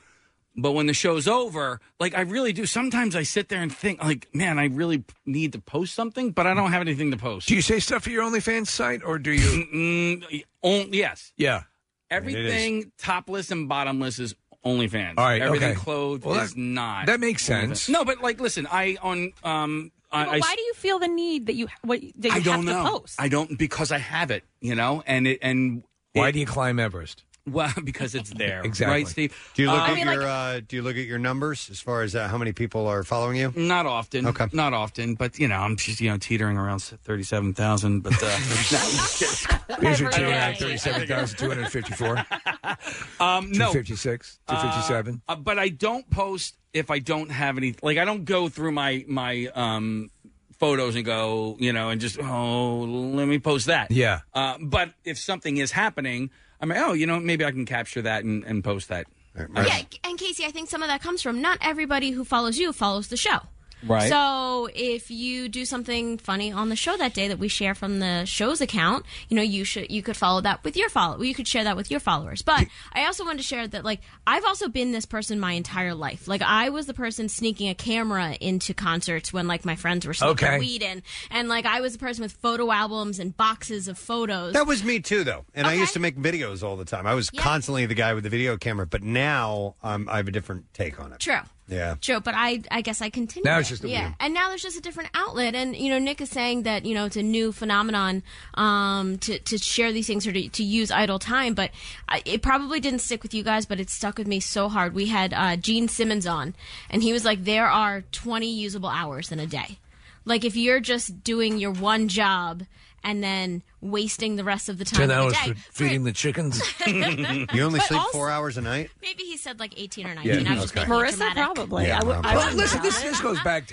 I'm sure during caveman times there was a guy like Og would always run away. Let me cave carve this, Right. But Let me sure I got this. It's idle time for people like us. These people that are making money off of it, it's not idle time. It's That's their job. profession. It's Their job, profession. yes. Like, I have a friend who, I think I told you guys this before, but I will specifically tell her, I'm coming over.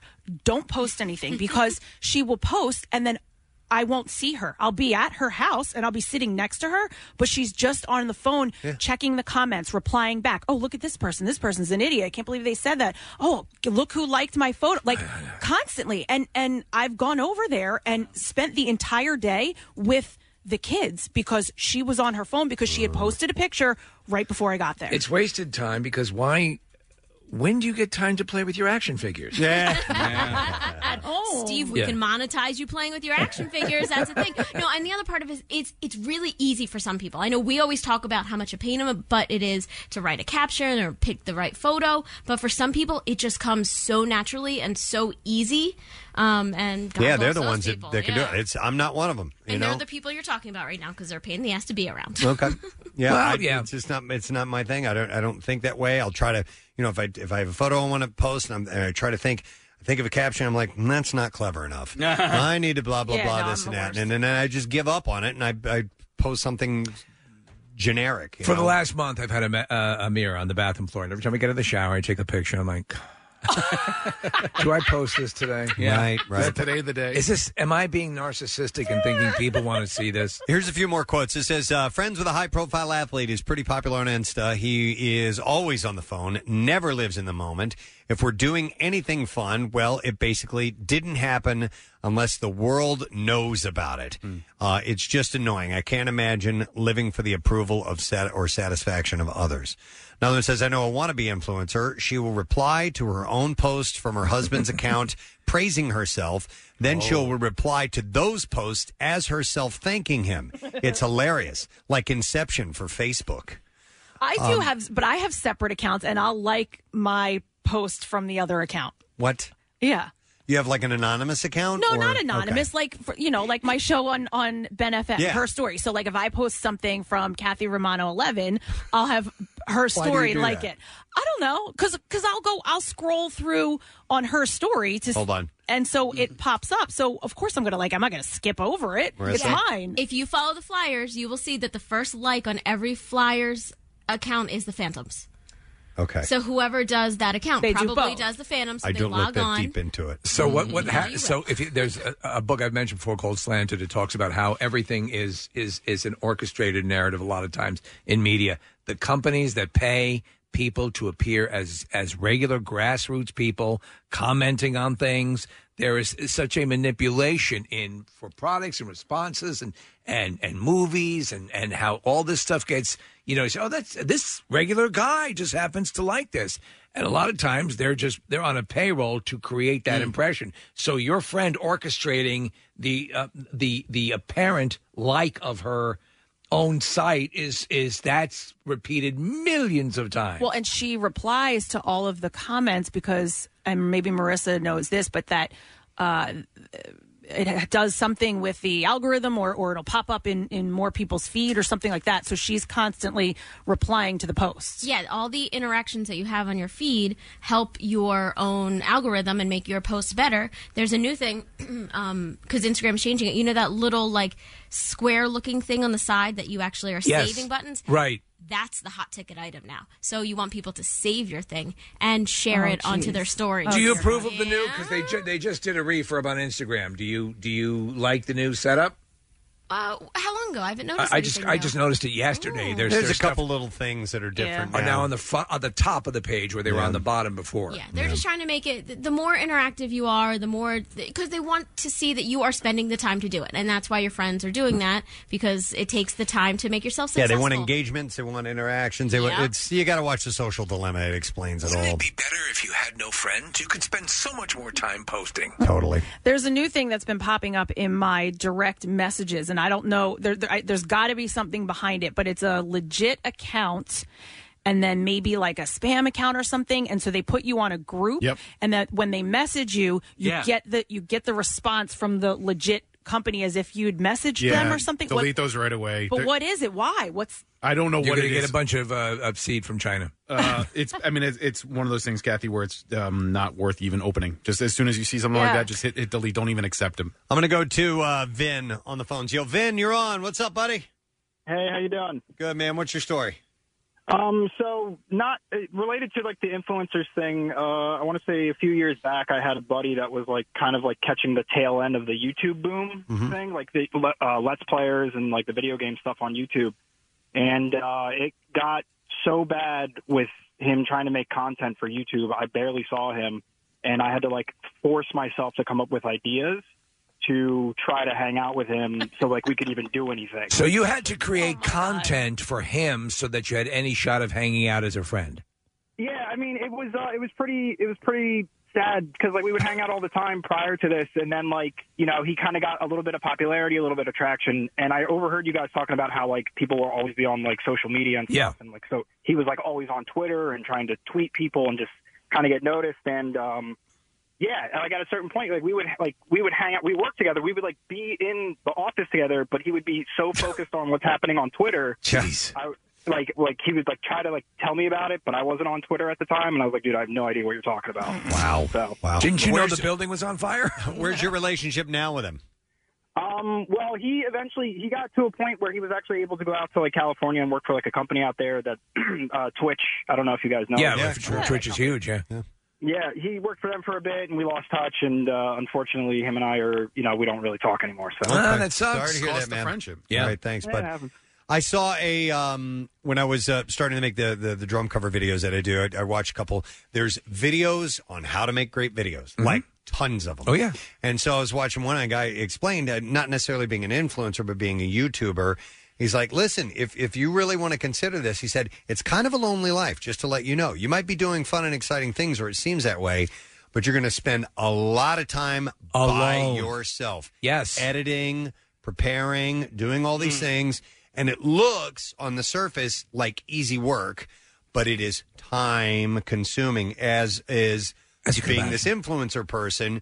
While they're out doing these, these glamorous looking shots and so on, there's a lot of time filled up making sure that they get just the right things or pretending to be this and that. So and, the perception that you can trade off and say, okay, well, I'm going to take what I would do normally during a regular business day, and I'll just spend 8 hours doing. It doesn't play like that, Right. Yeah, because your life becomes a constant content source. Yeah, I sat in the parking lot of Imperial Pizza all by myself a couple of Fridays ago, just eating a pizza all by myself, just so I could post some pictures of the pizza place, because I go to pizza places every Friday during Lent now, and that's been That's your thing. Saddest thing I've ever heard.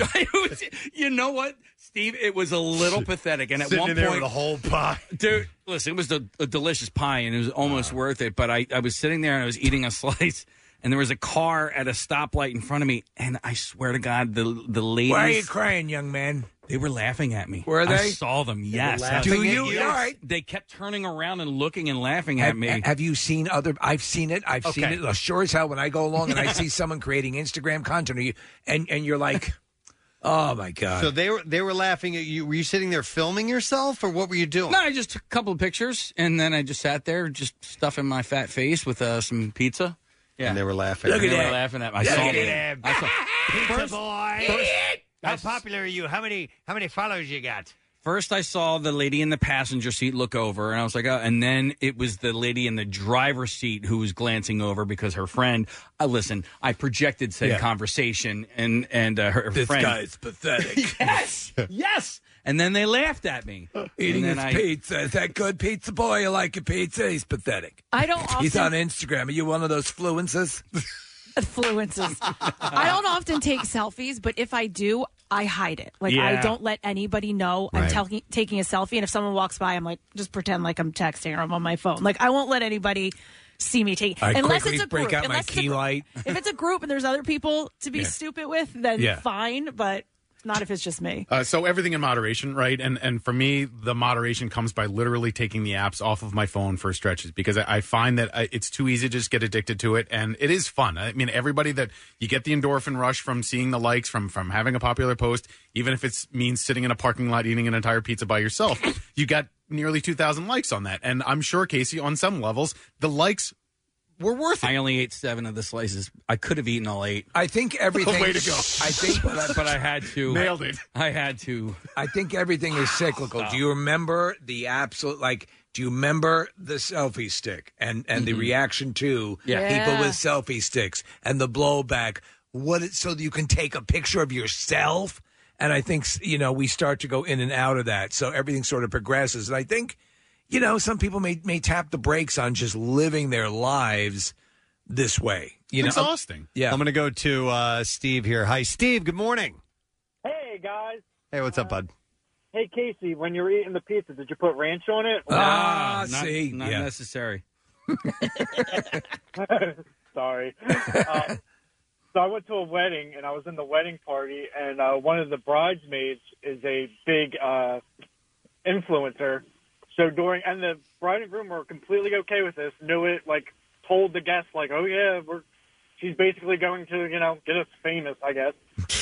During the entire wedding, she was, their shadow, basically, filming them. She was the first person to see the cake. She walked back into the little area to take a picture of the cake.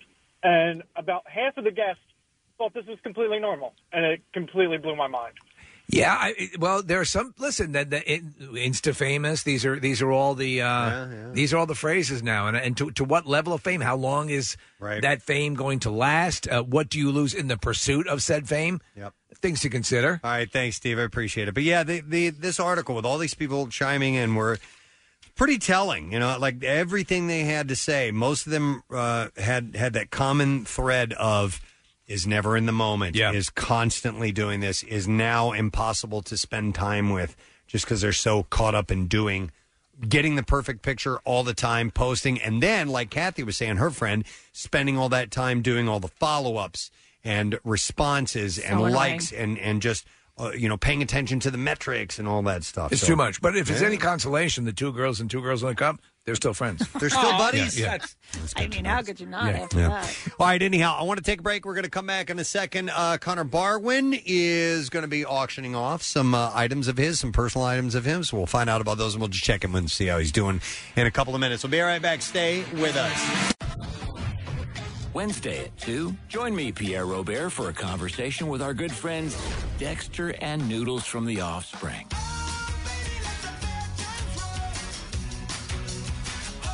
We'll chat about their forthcoming album, Let the Bad Times Roll, and feature some of your favorite tunes from the group. So join me and my guests, The Offspring's Dexter and Noodles, Wednesday at 2 p.m., right here on 93.3 WMMR, everything that rocks. We got a guest who's ready to come on. It's always great to talk to him. He's got a yard sale that's going on today through April 10th of some cool stuff, and we're going to find out what that is all about. And, of course, it will be going to charity. You would expect nothing less than that from this gentleman. Please welcome to the show Mr. Connor Barwin. Hey. Good morning, Connor.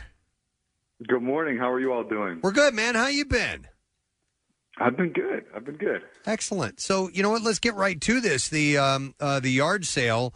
Is this all your personal stuff, or is it bigger than that?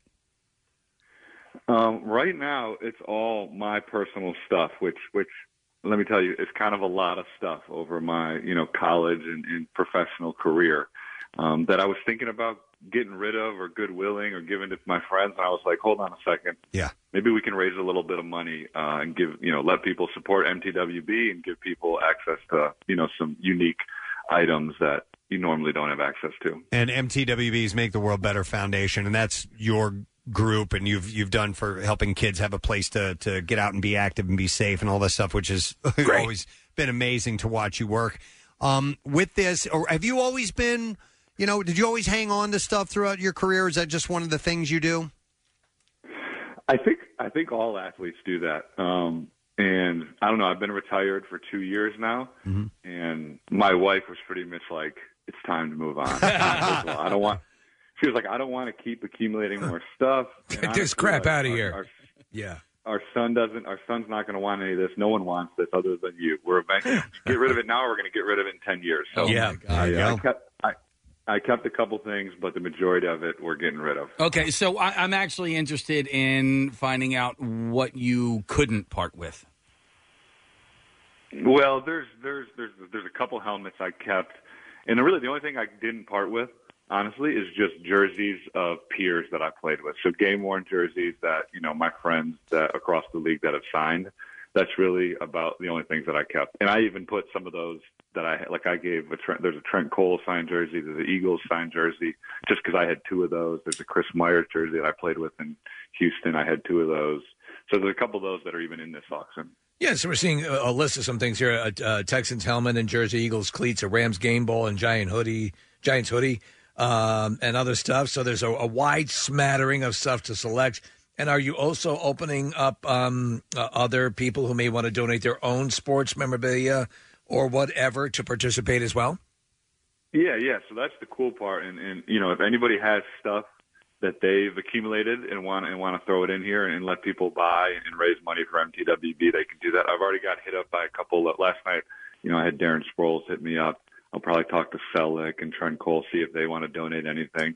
So hopefully we get this going over the next few weeks. So I would urge people to kind of pay attention to the website if they're interested, BucksCountyBaseballCompany.com, because we'll keep loading new stuff on there every week. Hey, Connor, we were just talking about earlier this morning, a Kobe Bryant rookie card sold for $1.8 million. You got one of those? No, I don't have any of No? that. I think the most expensive thing on here might be like $50 or $80. I don't know, $100. What about the Connor Barwin rookie card? Hey, I'll tell you, the guy you guys might find this interesting. So there are some weird things on there, right? So I saved the cast from the ankle injury I had my second year in the NFL. I busted my ankle. My ankle was hanging off my leg. It was very important to me. I took a year long to come back from the injury. The initial cast I had signed from a bunch of my Houston Texans teammates. I saved that cast for 12 years. My wife was like, "You need to throw this away." And, so I gave it to Bucks County Baseball. So it's a random thing. He might have thrown it away. I don't even know. What am I supposed to do with this? But there's some really random things on there, too, if you dig a little bit. Yeah, stuff like that that's where, getting a jersey or something like that is cool, but, getting something that's of a moment that's directly connected, to an injury and to a player and his team, that's worth a lot more. Yeah, I you think. stanky ass pass. Yeah, man.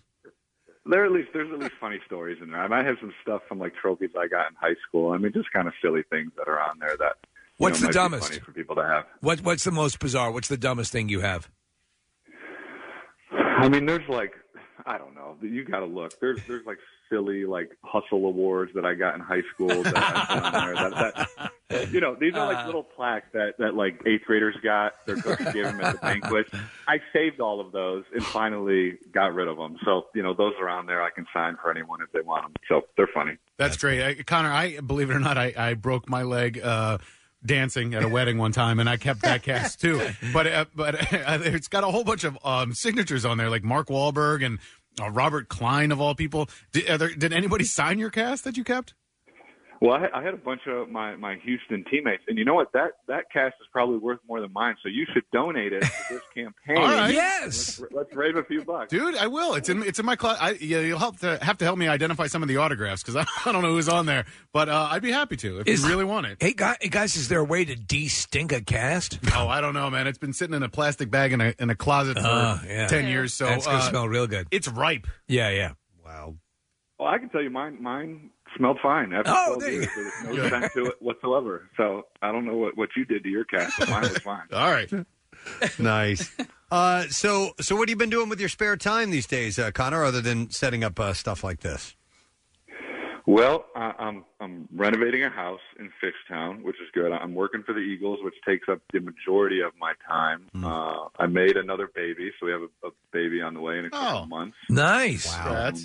Yeah, that was the most fun thing I've done last year. Yeah, I would imagine. Making babies is so much fun. Yeah, exactly. And then just the foundation. So we've got a bunch going on with the foundations. We broke ground on another project up in West Kensington, and continuing. We've talked about this before, but continuing to work on the Vera Rec Center in Grace Ferry, which is a huge deal. We've been working on for a couple of years. That's awesome. Flyers welcome back some fans to the game yesterday. We took some calls from people who were there and said it was just great to be, in that atmosphere again. And obviously they're keeping it really safe with the numbers and all. How do you think you would have managed being a player with empty stands, or would that have even really registered in your mind as far as getting the job done goes? Well, I think like most players, I was around this year during the season, and I think it would have been hard at the beginning. It would have been hard in warm-ups, but once the ball snaps and the game starts, you just kind of flip a switch and go into a competitive mode. So I think that's really what you saw was once the game started, it was the same. But I'm so excited for us to have fans next year. I saw what the Flyers did, and honestly, just kind of being a normal person. I was talking to my son this morning about going to a game, and he's 3 years old. He's never gone to a game. So I'm just really happy we're going to have fans moving forward now. Nice, man. Well, excellent. So we're going to point people in the direction of the yard sale that's going on. This will continue. It's going on for a while. It's going on until April 10th. Yeah, it's going to go on for about 4 weeks. So we'll keep adding stuff to it. So pay attention. And again, anything people buy, it's going to go a long way. And every dollar will go to MTWB, and that goes to public playgrounds here in Philadelphia. And by the way, Connor, did you set up a flat rate for each item, or are people bidding on these things? There's a flat rate. Okay. So, and I think, some of these prices might drop later. I shouldn't be saying this, but they could drop later. Yeah. Wait till the last second. Yeah. Yeah.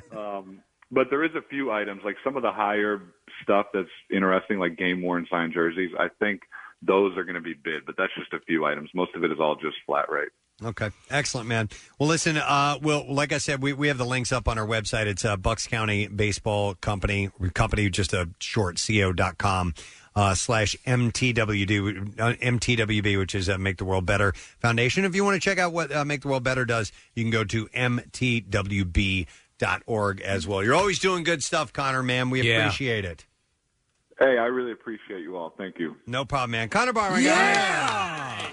And I'm sure you can find some great stuff on there you like, and some jokey things. Yeah. Sure. His Hustle Award from 8th grade. Participation awards, stuff like that. But that, in a way, I find that kitschier. I find that more fun than the standard stuff. We have those links posted on PrestonandSteve.com. Marissa came in and handed a note a second ago. It says Tim Matheson is available for an interview in a few minutes. I know he's got a new Netflix series. Yeah. Let's talk to him. Yeah, Otter? absolutely. Otter. Yeah. Absolutely. And Johnny Quest, the voice of Johnny Quest. That's right. Oh, I didn't know that. Yeah. So that'll be in about 10 or 12 minutes. Didn't you bring him up to me off air a week or two ago? We were talking about something Animal Why House can't related. you be more like Tim Matheson? You were lambasting me for my inability to be like Tim Matheson. You are just not even in his class. No, it was because Nick and Casey, a lot of us, we do these kind of movie line things where we just, share movie lines like you do with your friends. Everybody does anyway. So there are a couple that we gravitate towards individually, and one of the ones that Nick and I gravitate towards is Animal House a lot. And I had randomly thought of, and I was going to send him a picture of Tim Matheson as Otter, and I was just going to put type in the text of, well, you can say what you want to about me. And I was going to leave it at that and see if he followed up with, but I'm not going to stand around here and listen to you badmouth the United States of America. Gentlemen. So anyway, we'll talk to Tim Matheson. I'm looking up the special because I saw it. Is it Netflix movies? That's it. Netflix, is that it? Yeah, Netflix movie starring Tim Matheson. So he's himself hosting it? Yes, and I believe he talks about, I believe that's it, or I'm completely wrong. I don't know. Marissa will get us the information because we're not going to found out. We're not going to have a commercial break to stop and absorb this. Should we just keep going, or should we break and come back with him, Case? We have time. I'm asking we have time you, if you want to Case. just keep going. Well, okay. Let's just keep going, man. Let's Let's just keep going, man. Just get to the point where we're all of a sudden talking to Tim Matheson. All right, you know what? I did see this thing that I think might be worth bringing up, and it'll bring Kathy into the discussion. Maybe. Nice. Maybe or maybe not, because she might not have this issue. Oh. And I wasn't expecting to do this right now. But Stank ass? I think it would be good. Well, we all know. That's not true. Not true. She's a blossom. She's a flower. No, it was an article about, and I want to find it first. Well, no, I'll tell you essentially what it is, and then I'll see if I can find the article. But in so many words, it explains that all of us in our homes have what's known as a cleaning black hole. Ah, yes. Meaning the room where everything goes to die. Well, yeah, one part for one reason or another that can never be cleaned in your house. That is just always, you can straighten it up, you can get it fixed up, but it goes right back to the same crap that it always went to forever. Like my garage. Like your garage. Okay, here we go. 80% of Americans say they have at least one cleaning black hole in their home. It was a new survey that says we have at least one of these. It is an area that seems to be impossible to consistently keep clean or organized. Common cleaning black holes named include closets, garages, and basements. Mine's my basement. Okay. My garage is okay, and I did that not that long ago, but the basement is the hole. When asked why the cleaning black holes exist, 34% said that they feel too overwhelmed or distracted to tackle them. 32% said their space is too small, and 19% blame someone in the household causing too many messes. So there's a couple of spots like this in my house. Are there? Yeah. So one of them is the office. We have a designated office. It used to be my office, and then we found out I don't really do anything in the office. And so so Rochelle has taken it over because she handles all of the business that is our family, all appointments, all payments, the things that allow you to live, all these things, the things that are required, that are life, that adults do for you to live. But that place is a pit of just stuff that ends up there all the time. Paperwork, things. It's there's actually beef on hooks. It's crazy. It's nuts. And we will every other year or something get in there and really clean it out, and then it just goes right back to it. I have to say, now that would have been true of the old house in Manayunk, but the house that we've been in for the past couple of years, we've managed to minimize the disaster room situation. Good. And now, mind you, we don't have kids. The cats, there's so on and so forth. So the level of organization is actually pretty good, and we've minimized a few things. So, I now, I'm a lunatic on freaking out with clutter and stuff like that. So, I do the spring cleaning. I do all that crap. I'm planning to do it because it just drives me crazy. And having open floor space and not stuff stacked all over the place. I call it the Stockholm syndrome. Over in Manayunk, it was like there'd be piles of stuff, but they'd be stacked properly. So you really, we were just on the precipice of an episode of Hoarders. And and that's when you really have to reel it back in. Like you, Nick. So we have the finished portion of the basement and the unfinished portion. The unfinished portion is where things go to die. Yeah. That's it. It's just. It's a mob scene, and every once in a while, like just like The Office, like every other year or so, I'll get it there and do a deep purge and clean. It doesn't last hardly at all.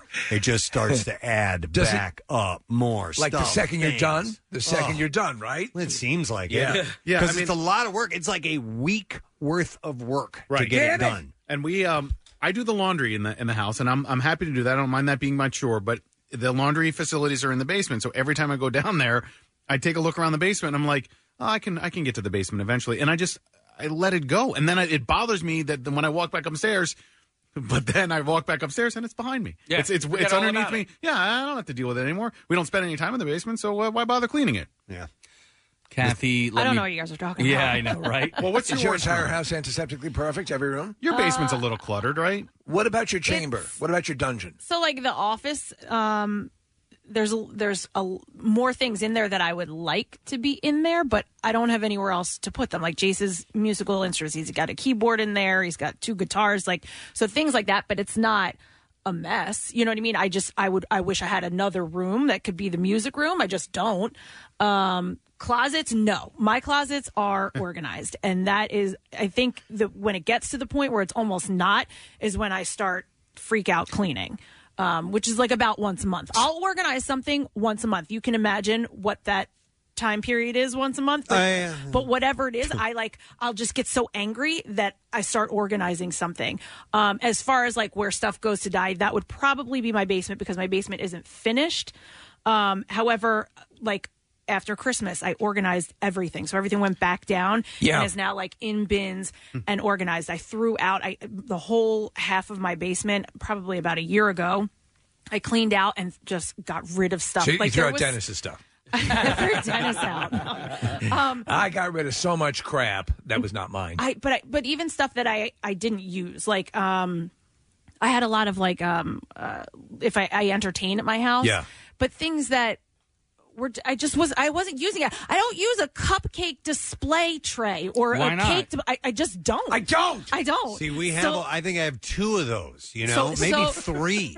Preston, I had 3 cake displays. Like, when will I ever do you serve ever use 3 that? cakes? You're not even a good cook. Let alone 1. We've got the ones that to go to take them over to somebody's house so they can see how great they are. Those containers too. You need those. I kept my cupcake to go in case we get back to having parties at school and Jason needs to take cupcakes to school or whatever it is. Right. But anyway, I got rid of so much stuff. So I do. You said once a year. No way. I do it more often than once a year.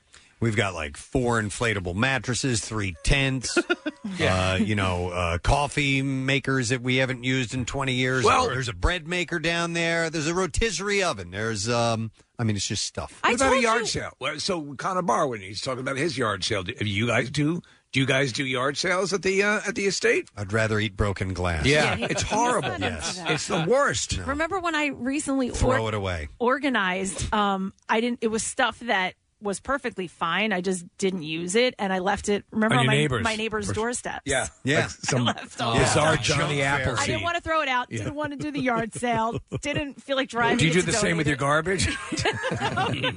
It's garbage to me, but I don't know. Maybe you enjoy it. Hey, this. listen, everyone got something, Right. Yeah. And listen, I'm a collector too. I hang on to stuff. I mean, I definitely save sentimental things. Kathy's No. not into Nope. that at all. I take a picture of it. But that's a good thing. That's what you can do. If there are some things that you've held on to forever for sentimental reasons and it's taking up space and you're not going to actually use it for anything or Throw it display out. it, you can take a picture Yeah. of it and hang on to it that way and reminisce in that regard. And then you make a little gallery of all those things. You know what I found? Like ashes of loved ones. Take a picture of the ashes, then throw it out. Stop. No, you know what I did find though in my clearing out is, and it's a small bin of Human teeth. No, baby girl clothes. And I opened it up. I'm like, why are there baby girl clothes in my basement? I'm looking through it. They were mine. My mom gave me a bin when she moved out of our house that we grew up in, and it had. Did you try anything on? No, but it had a little clown costume that my grandmother, who died when I was a baby, that she had made for me. She sewed it for me. It was like my first costume It's my ever. greatest desire that you become a clown. It was my Italian grandmother, yes.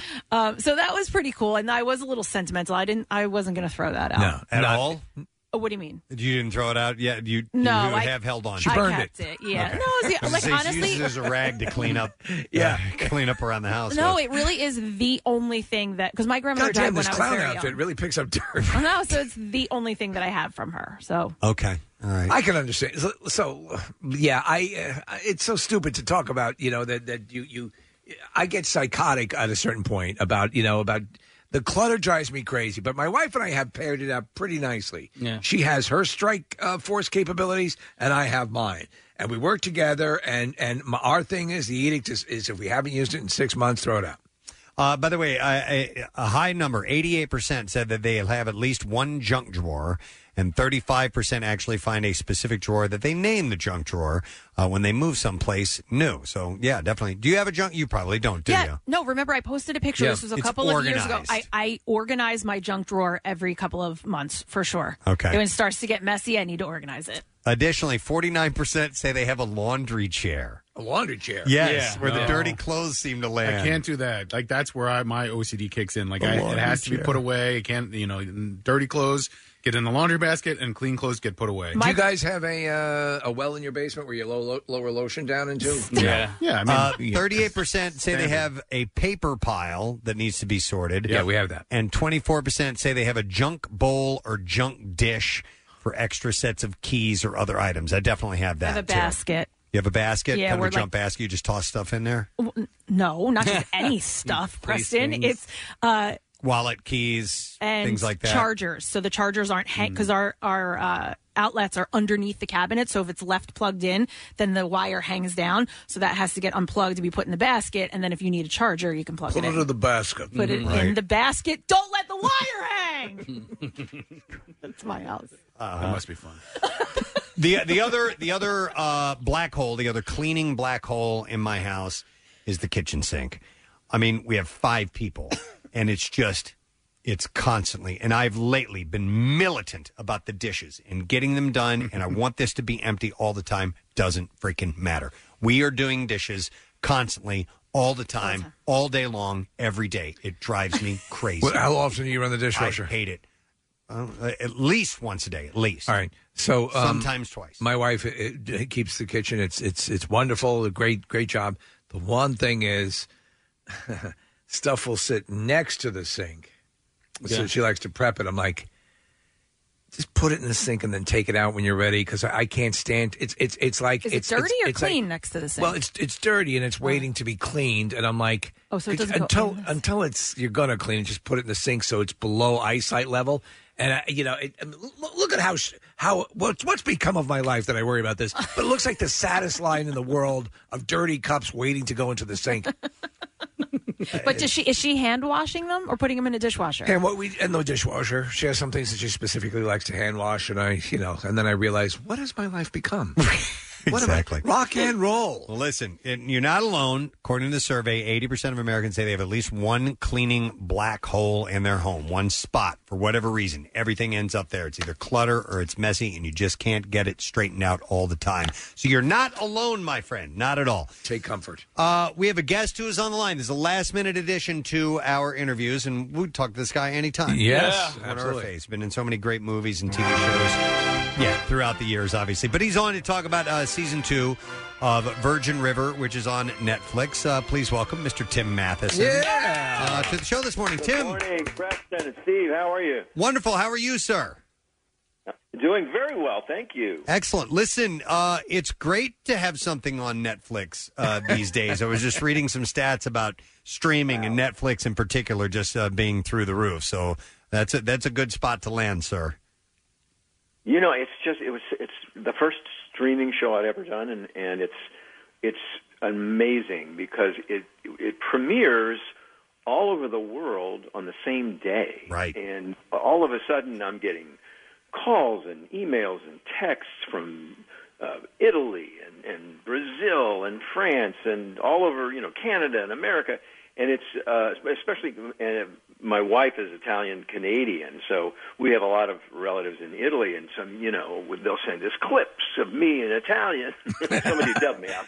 That's cool. But it's remarkable. I have to profess, so I'd seen the listing for it, and I'm not familiar. I will get familiar with it. So explain to us what Virgin River is about. Virgin River is the story of a young nurse practitioner from Los Angeles who suffered a tragedy in her life, and so she moves from Los Angeles to Northern California, a small town, and thinking it'll be calmer and more peaceful, and she can pull her life back together, and it'll be a simpler life. And life in a small town usually isn't quite that simple for Melissa Monroe, who's that character, And you're a doctor as well on the show, yeah, right?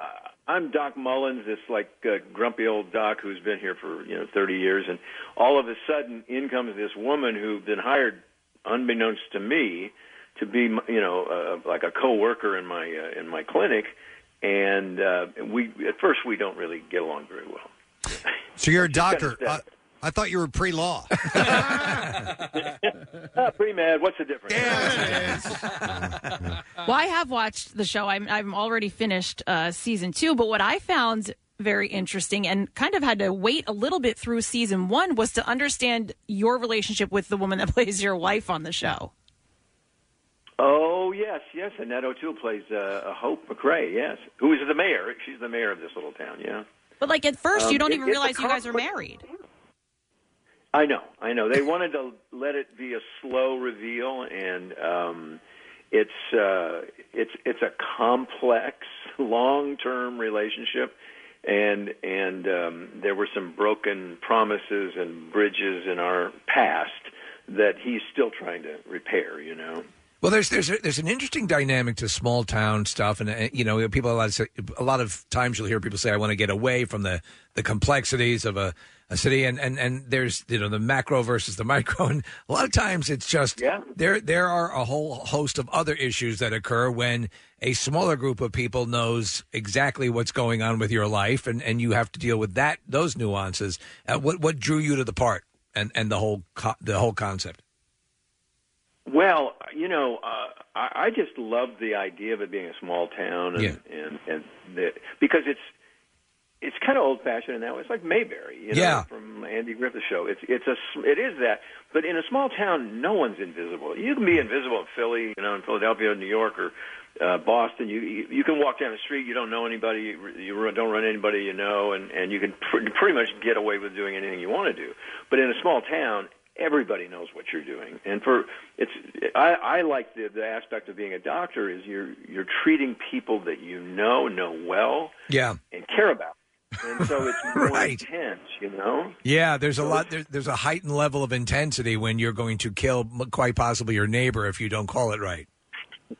Yes, exactly right. And the responsibility is increased. Yes, the onus is on you to get it right. But I just have to say, and just by happenstance, we did not know we were having you on, but last night I watched a very Brady sequel, which you're in. Oh, my God. Yeah, and you're great in that. It's such a fun movie. Did you any memories from that movie in particular? Because those two movies were such a tonally correct porting of this TV series to the big screen. Anything you remember from working on that film?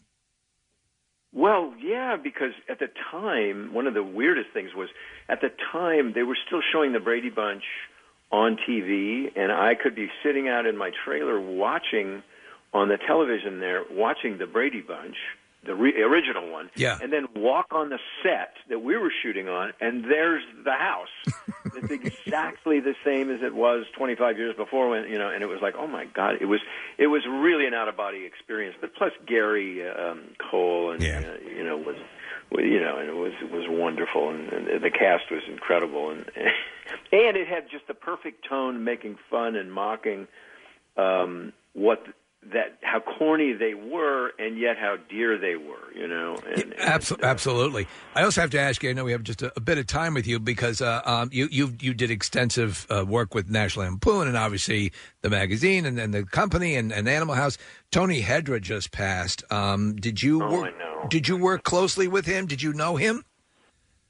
No, I'd met him and I talked to him, because there was a point when we were me and a group had approached me to take over the National Lampoon to try and revitalize the magazine, and the first person we went to was Tony, to try and but he was then working with Spy magazine, so he was sort of out of our reach. Right. But he was one of the original great voices of the Lampoon, and spent during their, I guess, the best years of the early Lampoon, and he was very talented and very funny. Yeah, it was a sad loss. Those guys were amazing. Yeah, groundbreaking. Yeah. Tim, if you don't mind, I'd like to go even way back in your career. I'm such a fan of Johnny Quest, and I own all of I have all the DVDs. And I did not know until years and years later, after being a fan, that you were the voice of Johnny Quest. And how old were you when you got that gig? I was 15, and because I remember it was like the real big deal for me was I turned 16 while we were recording it, and I got to drive to work myself. Wow. Wow. I'm an adult. Really. But, it was great, because I was just getting little day jobs here and day jobs there. I went in and I auditioned for this voice thing. I recorded something in a studio. I didn't know what it was. I didn't hear anything for months and months. And then all of a sudden, we had heard that it sold, and then I started going into these recording sessions with these incredible, wonderful voice actors, Dawes Butler and Don Messick and Alan Reed and June Foray, and the most incredible one was Mel Blanc, who did all of the Warner Brothers, Bugs Bunny and Daffy Duck and Wile E. Coyote, and so I got to work with those guys and gals, and it was an amazing education. That's pretty amazing. June Foray would be, I think, if you're going to, put up in the on the female side a voiceover artist. She was involved with so much stuff. She'd be close. She'd be in the Mel Blanc territory. Sure. And these people could create a character without any physicality. I mean, that all of a sudden, just through their voice, you could see the image of the character. And oftentimes what they do is they show them a picture, a drawing of what the character was going to look like, and then they'd create a voice that just fit that drawing. And it was like watching a magic act. They were just awesome. It's very cool. Well, we've read that the third season of Virgin River has been okayed by Netflix. So if people are interested in jumping in and getting involved with the series, the story's continuing. And so have you started work on that third season? We're going to begin shooting soon, and we're looking forward to that. And we have a wonderful cast, and we all love each other, and it's one of those rare things where you just have people that you can just spend all day with, and all month after month with, and really. And really dig it, That's awesome. Excellent. Well, listen, congratulations on the success, Tim. We're huge fans, and keep rocking. We'll catch you sometime soon, okay? Preston, Steve, thank you very much. Anytime. Tim Matheson, guys. I love him. I love the sound of his voice. Yeah. It's Tim Matheson. It's Otter. It's Otter. Yeah. And then looking at all the other things that I'd forgotten about, that, he's in Fletch. Yeah. He's in, like you said, a very Brady sequel. He was in tons of shows throughout the years. He was on things like Leave It to Beaver and My Three Sons and Night Gallery and all those 70s shows. Which is great. Yeah, there's in case we want a collection of names when people call in. Yeah. There is, and I was watching the movie, and I forgot this scene. It's hilarious when Marcia and Greg are realizing that they're sexually attracted to each other. Yeah. And, yes, Greg. That's a good one. I like that one.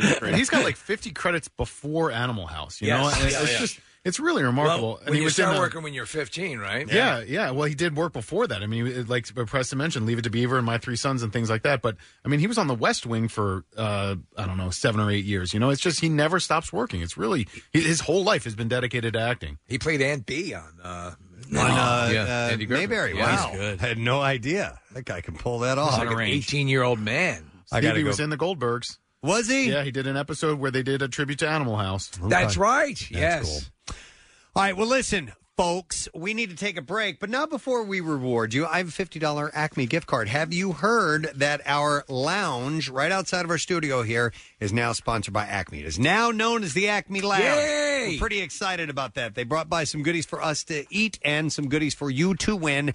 A $50 Acme gift card. Caller number 10. It's yours, 215-263-WMMR. And don't forget, when you play Monopoly at Acme, every ticket wins an offer, a prize, or tokens for sweepstakes. Download the app to play. No purchase necessary. See the rules at shopplaywin.com. Hasbro is not a sponsor of the promotion. And Acme, of course, the official supermarket of the Preston and Steve Show. Coming back in a moment with the B-Files. Stay there. MMR spotlights the best rock in Philadelphia with Jackson's Local Shots. That's right, and this month's artist is Brett Talley.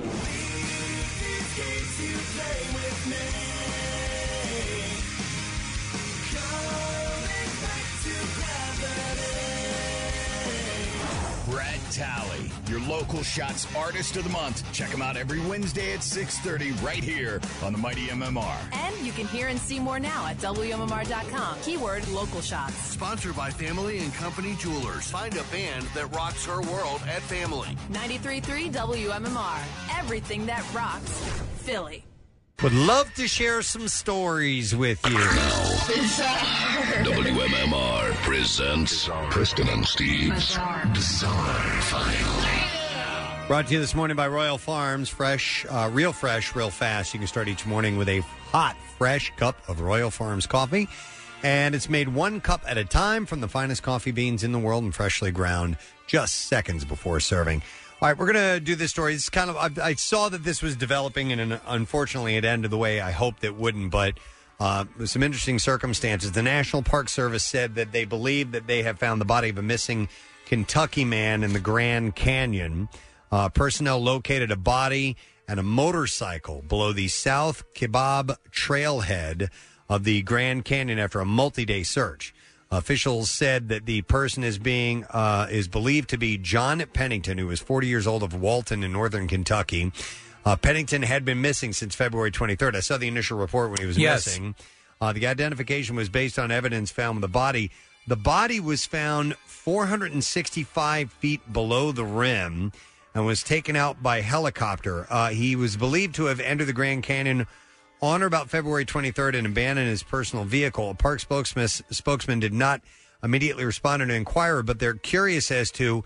So they found the motorcycle with him down that far. Right. If he purposely drove off into the canyon. I've never heard of anybody like driving a vehicle off the edge of a canyon. I've heard of people falling or committing suicide, but never someone... I mean, that's pretty badass way to go out. That's a Thelma and Louise moment. If you have decided to end it, if you're going to take your own life, riding a motorcycle into the Grand Canyon... There's no chance he had it delivered to him at the bottom, right? You know what? I don't know what their options are. So If you do decide to check out and you want to go out in style, like a Thelma Louise, Grand Canyon, motorcycle's pretty cool. That is pretty cool. Not that I encourage that, and I think you should talk to people before you go there. Of course. So the Dallas Police Department allowed an officer to continue patrolling for more than a year while investigating whether he ordered 2 people to be killed because they didn't want to tip him off. Former police chief U. Renee Hall, who left the department at the end of 2020, said the decision not to place Officer Brian Reiser on leave was made in conjunction with federal law enforcement and the Dallas County District Attorney's Office. Reiser, after he had threatened to kill 2 people? No. He killed 2 people. He killed 2 people. Reiser was arrested Thursday on 2 counts of capital murder. He was being held on $5 million bond, but they suspected him and they had a case against him, but he kept working for a year before they pulled the trigger on it. We're waiting for something bigger to break. New police chief Eddie Garcia said that someone came forward in 2019 and told police that he had kidnapped and killed 2 people in separate attacks. Garcia said neither killing was connected to Reiser's police work, but the investigators were still trying to determine the motives. Garcia, who became chief in the last month, didn't explain why Reiser was arrested nearly 20 months after the witness came forward. And this one's a head-scratcher. And police declined to answer subsequent questions about the timing. Both victims were shot and their bodies were dumped into the Trinity River. Maybe this paperwork ended up in that black hole room inside the precinct. Cleaning black hole in the precinct. Look what I found. We should have acted on this a while ago. It was on the laundry chair. How was I supposed to know where that was? It was underneath your stinky jeans. One of the teens convicted of stabbing a classmate to please Slender Man, you remember this? Yes. Is expected to ask for release from a Wisconsin mental health facility. Don't do that. Anissa Weir, who is 19, is scheduled to appear before the Waukesha County Circuit Court judge who earlier sentenced her to 25 years in a mental health institution and asked for her conditional release. Weir has spent more than 3 years at a mental health institute after pleading guilty to attempted second-degree homicide, and the jury found her not criminally responsible due to the mental disease in the stabbing that nearly killed Peyton Lautner. Weir and Morgan Geyser lured their friend into the woods following a sleepover. Geyser stabbed Lautner 19 times as Weir encouraged her, leaving the girl to die. All 3 girls were 12 years old at the time, if you remember. Yeah. They told investigators they committed the crime to appease Slender Man. Weir received the maximum sentence after more than 3 years of mental evaluations. I'm really good now. I'm okay now. Judge Michael Boren will determine whether Weir still poses a significant risk of bodily harm to herself or to others. Wow. I've even met a girl, Annabelle. She's a doll. That was a freaky story, yeah, man. Jesus. A man suspected of DUI has been arrested after crashing his van and didn't really try to hide the fact that he may have had too much to drink. Deputies were called after receiving 911 calls reporting a van had smashed into several parked cars. They found the driver still there, who admitted to deputies he had just come from a local bar and also had been talking on the phone. Reeking of alcohol and failing a preliminary breath test, the driver was asked by deputies to rate his level of intoxication on a scale from 1 to 10, with 0 being completely sober and 10 being the most intoxicated he had ever been. The driver rated himself as a 12. Well, honesty. To the officers. Yeah. I'd say like L. He was given a blood draw, and they booked him into the county jail facility. But rarely do you hear of someone admitting beyond the amount. I see no reason to lie. Mm-hmm. All right, then we'll probably have time for this one more. A teen who had experienced years of nasal congestion, along with a mysterious foul odor when he blew his nose. Oh, no. Turned out to have a BB gun pellet lodged in his nose, which had been there for about 8 years. We hear about that stuff like this all the time. It becomes sort of like part of their... It grows into their body. This one has an interesting detail to it. So the teen first visited doctors for his symptoms when he was 15 years old. He said he had experienced congestion for several years, along with a reduced sense of smell. There's something wrong with my nose. Doctors examined the inside of the teen's nose with an endoscope, and they saw that he had a so-called turbinate hypertrophy, or an enlargement of narrow passageways called turbinates in the nose. Now, this condition can sometimes be caused by seasonal allergies or sinus inflammation. Doctors prescribed him a nasal spray and antihistamine medication, told him to come back in 4 to 6 weeks.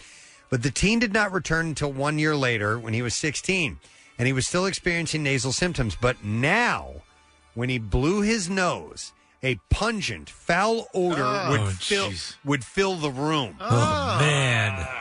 Why did he wait that long? The patient reported that he didn't feel that he had bad breath, but please just fart. He was embarrassed that every time he blew his nose, there was a foul odor. Oh my God. Doctors then performed a CAT scan, and they saw that there was a 9mm spherical structure in his nasal cavity, which looked like a foreign body. The teen underwent surgery to remove the object, which turned out to be a metallic BB pellet. A talk with the teen's family revealed that he'd been shot in the nose with a pellet gun when he was about 8 or 9 years old. At the time, the boy hadn't experienced symptoms, so his parents had not sought medical care. Apparently, foreign objects lodged in the nose can sometimes cause a foul odor because the foreign body causes blockage of natural drainage pathways in the nose. So there's a buildup of mucus, inhaled debris, and bacteria. Wow. And that is what happened It's disgusting. to this kid. Yep. Yeah. And there you go. That is what I have in the bizarre file for you. All right, I'm going to give away the last one of these. I have a $50 gift card for our friends at Acme, who now are the official name sponsors of the Acme Lounge, which is adjacent to the Preston and Steve studio. It's this beautiful facility we have. It's a waiting room for people who are either going to come in on the show as guests or just people who are visiting. And also, it's where we serve up our food for our meat and eats. It's perfect because they can always cater it. Yes, they We can. can just keep asking for things from them. And we appreciate their sponsorship because it's a great partnership that we have. It's great. At Acme. So let's take call number 17 at 215-263-WMMR. $50 Acme Market gift card is yours. Don't forget, when you play Monopoly at Acme, every ticket wins an offer, a prize, or tokens for sweepstakes. Download the app to play. No purchase necessary. See rules at shopplaywin.com. Hasbro is not a sponsor of this promotion. And, of course, Acme is the official supermarket of the Preston and Steve Show. Going to take a break. Come back with a lesson question. Stay close. Not only can you hear Preston and Steve, you can see them too. Check out the Weekly Rush on Xfinity On Demand. New episodes, you guessed it, weekly.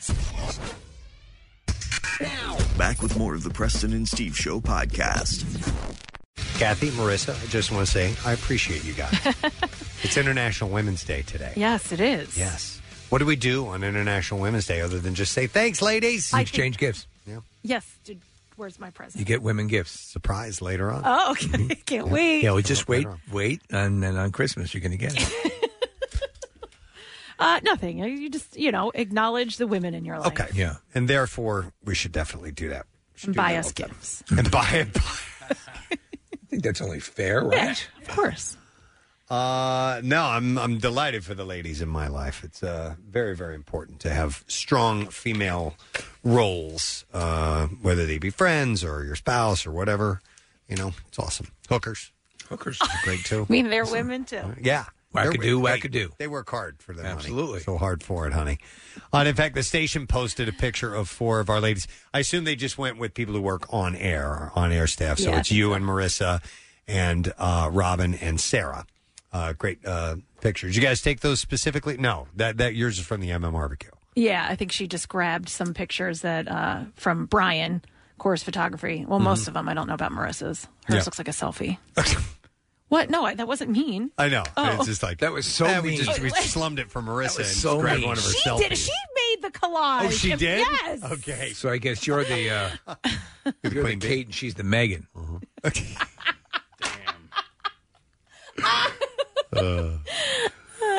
Well, happy International Women's Day. And in fact, wasn't that one of our favorite moments from Deadpool? Was on International Women's Day, right? Well, I don't. What part are you talking about? They're going through at the beginning. Their relationship is happening, and they're going through the year, and there's she has Thanksgiving, and It's the main reason I haven't showed that movie to my son. I know. You know what? It's a strap on. My daughter had been wanting to see Deadpool, and I'm finally fine. Let's watch it. Okay. I'm like, you're old. She's almost 14 years old. I'm like, it's good. And it came to that part, and we just let it slide. You know, You didn't go, hey, look at me over here. No. No, Nope. It's so funny. What a different life. Growing up, my dad would be, hey, look at this. Watch the TV Can you right believe now. what she's doing? He's using a strap on that guy's butt. Okay, kids. Cookie time. Yeah. So happy International Women's Day, guys. Let her do that to you. Yeah, absolutely. It's only fair. Pegging, I think, is the reference. Yeah. Not All right, docking. So we're going to do the lesson. No. Yeah. No. Yes. Yeah. Lesson question. No. All right. No. And we're Yeah. going to give away a $100 cash prize. Pretty sweet deal. It's $100. Question that I ask for you this morning is, how do you pronounce that? Pegging. Blumming. Oh. People who do blumming take what supplement daily? 215-263-WMMR. Did this happen during a commercial or after the commercial? It was after the commercial. It was a mistake that you made in reference to a mistake that Casey made. Oh, that's right. Yeah, that's right. I said blumming. What was I trying to say? Plumbing. Yeah. People who do blumming take what supplement daily? 215-263-WMMR. And that was from a flub that Casey had in a commercial earlier this morning. All right, we're going to do the trash while you're calling in. Here we go. The trash business is a gold mine. 93.3 WMMR with Preston and Steve's Hollywood Trash. Brought to you by Royal Farms. Real fresh, real fast. Start each morning with a hot, fresh cup of Royal Farms coffee. It's made one cup at a time from the finest coffee beans in the world and freshly ground just seconds before serving. What's going on this morning, Steve? Well, Queen Elizabeth did not stay up to watch the Oprah Winfrey interview with Prince Harry and Meghan Markle last night. Her Majesty was reportedly tuckered out from her long afternoon of freehand fishing for snapping turtles. Oh, God. Hey! By the way, I did research, and there are snapping turtles in England. Oh, good. And to make sure the joke had legitimacy. Right. Kanye West scoring yet another success with his latest Yeezy 450 in cloud white shoes, completely selling out in under 1 minute. The Yeezy 450 is described as favoring fashion over function and is the perfect shoe for anyone looking to become a paraplegic. Yeah. Have you guys seen these shoes? Yeah. Oh, they're ridiculous. They're bizarre looking. They look like a flower. They do. After numerous incidents and numerous warnings, Entourage star Kevin Connolly's Tesla was towed from a flower shop, prompting the diminutive actor to throw a tantrum. The manager of Bergman Flowers was not having any of it, though, and reportedly told Connolly to go get his mommy. And that's your Hollywood trash. All right, to the phones we go. We'll see if somebody knows the answer to this. People who do blumming take what supplement daily? 215-263-WMMR. I'm going to go to Kevin. Hey, Kevin, how you doing, bud? Good. How are you? Good. People who do blumming take what supplement daily? Vitamins. Vitamins. Vitamins. You got it. They're like vitamins. Hang on, Kevin. But with less V. Yeah, vitamins. All right, we're going to give you a $100 cash prize. You can click contestwmmr.com to enter to win $500 by uploading a photo of your unusual talent, and then check out Game of Talents, a new series where two teams must figure out the hidden talents of mystery performers, premiering this Wednesday right after The Masked Singer, and that's on Fox 29. May I point out something? Certainly. Kathy is eating out of an Iron Man bowl. No! That's the only one that was clean. It's Tupperware. It's got Iron Man on it. Even when you resist. It gets you. Yes, I bought these a few years ago for Jason's lunches, and this was the only thing that was available. Kathy, So- what's the name of the character inside the Iron Man suit?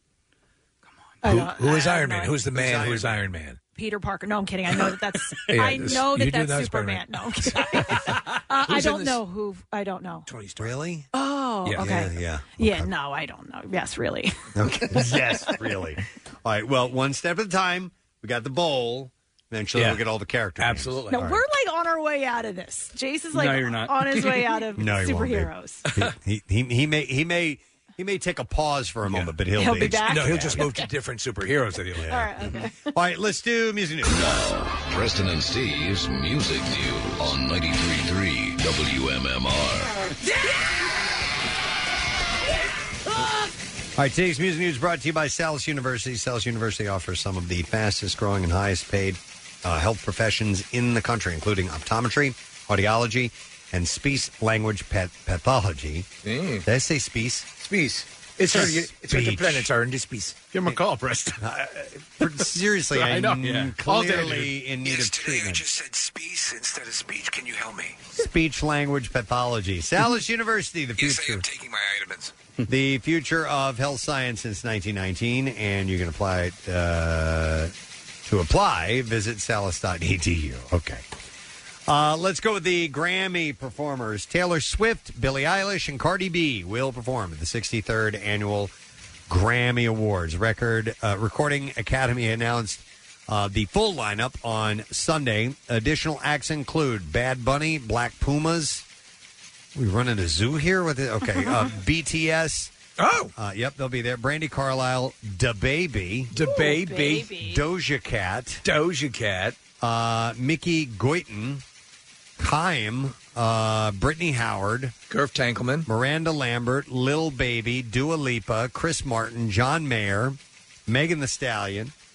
Maren Morris, Post Malone, Roddy Ricch, and Harry Styles. I'll be curious to see how this does ratings-wise, because all the award shows were in decline prior to COVID, and then just got their proverbial award show asses kicked because everything's virtual and not quite, the normal way of seeing it. Well, how are they handling this? I mean, because normally the Grammys is full of on-stage live performances. performances. Are they Yep. going to do that?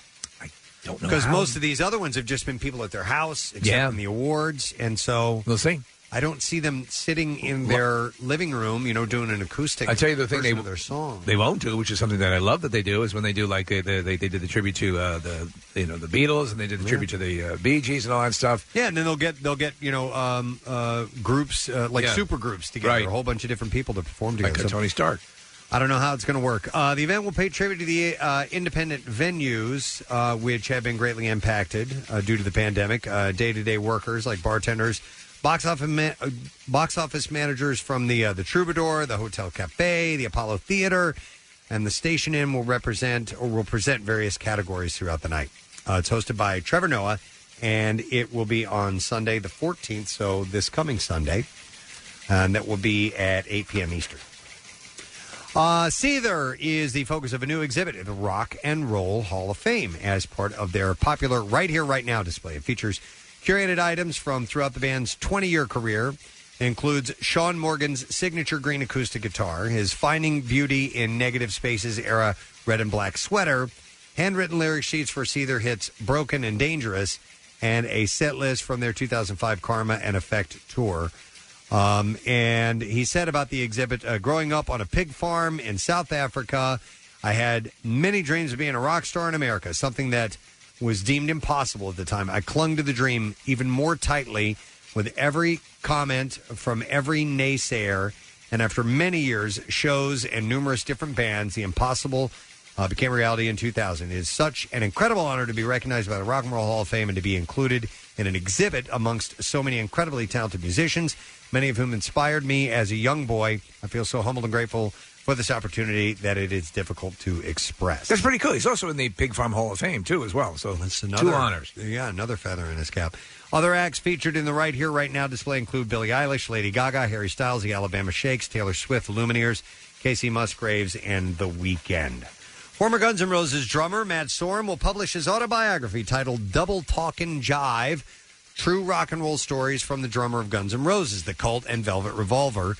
It's coming out in September. The book was co-written by Leif Erikson and Martin Svensson, with a foreword by ZZ Top's Billy Gibbons. The book's title takes its name from Guns' 1991 track from Use Your Illusion 1 album. Matt was a member from 1990 to 97 and went on to drum in Slash's Snake Pit and also with Slash and Duff McKagan and Velvet Revolver. The press release says cocaine smuggling, shootouts, and never-ending decadent parties. Matt Sorum's Double Talk and Jive can almost be described as the autobiographical equivalent of the film Blow. But rather than becoming a premier drug smuggler, Matt Sorum became a world-famous drummer in Guns N' Roses, Velvet Revolver, and The Cult. Sorum drops out of high school to become a drummer, but turns to selling pot to support himself and later smuggling large quantities of cocaine. Did not know that. Neither did I. Sorum's given a chance to play in The Cult. He's finally able to make a living as a drummer. The very next year, Slash Duff McKagan recruit Matt to join Guns N' Roses, and with that, Matt's life is transformed. That'll probably be a very interesting read. I know DaBaby was just busted with Similac. Wow. Well, you would expect that. Kiss guitarist Tommy Thayer, speaking of babies, revealed on social media that he's connected with a daughter he never knew he had. Oh, boy. Thayer, who is now 60 and had been a part of Kiss family since late 1980s as a songwriter, musician, and documentarian, officially replaced Ace Frehley in 2002. Thayer posted a photo of himself and daughter Sierra, writing, "This is a big one. I've been waiting for the right time to tell everyone. My daughter Sierra and I were blessed to find each other last summer. We've already spent a lot of time since getting to know each other and creating a close bond. She's a beautiful, sincere person, and I couldn't be happier. I think she feels the same about me. The most wonderful thing about miracles is that they sometimes happen." It's kind of adorable. He bought her a crib, which she's sleeping in now. She's 31. Now, that's a really cool story. I like that. Out now is live series Songs Undercover Volume 2, Bruce Springsteen's 6 greatest hits collection from his officially sanctioned archival live bootleg series. The new 15-track compilation features The Boss over the years, both with and without the E Street Band, covering legendary rock, pop, and soul staples by David Bowie, Johnny Rivers, Jackie Wilson, The Byrds, Creedence Clearwater Revival, Maurice Williams and the Zodiacs, Bob Dylan, The Clash, Buddy Holly, Elvis Presley, The Eagles, and even Lord. He did a song of Royals. Really? Did a cover of that. Does it mention what Johnny Rivers song he does? I have the track listing, but it's on a different page, and I don't know, Steve. The hell with it, then. We'll have to look it up. Jackson Browne guest on 2 tracks, Maurice Williams and the Zodiacs' Stay from 1979's legendary No Nukes concert in New York City. And again, with Bonnie Raitt on a 1990 run-through of Bob Dylan's Highway 61 at the Christic Benefit in Los Angeles.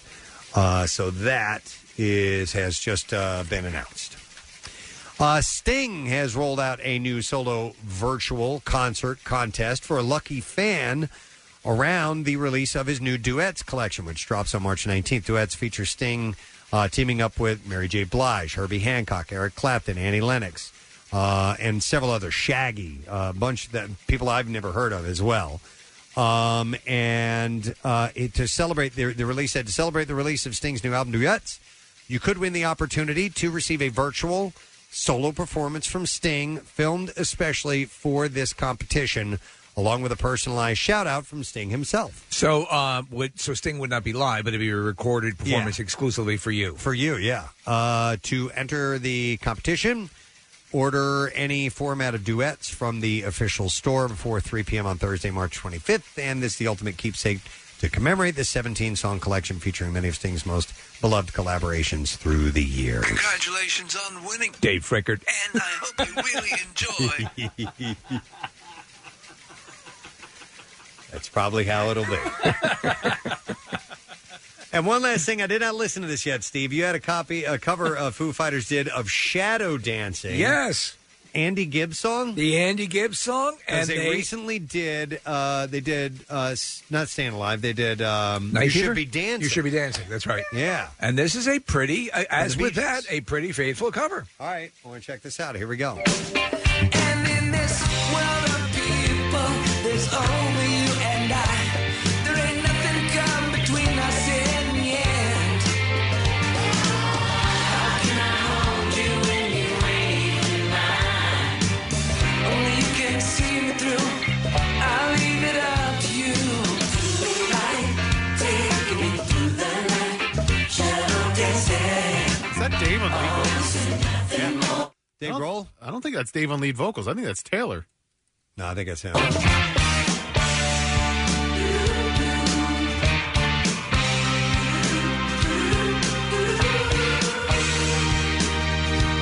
You might be right, Nick. I'm pretty sure I'm right on this. Yeah, that shows it. Well, they're both singing.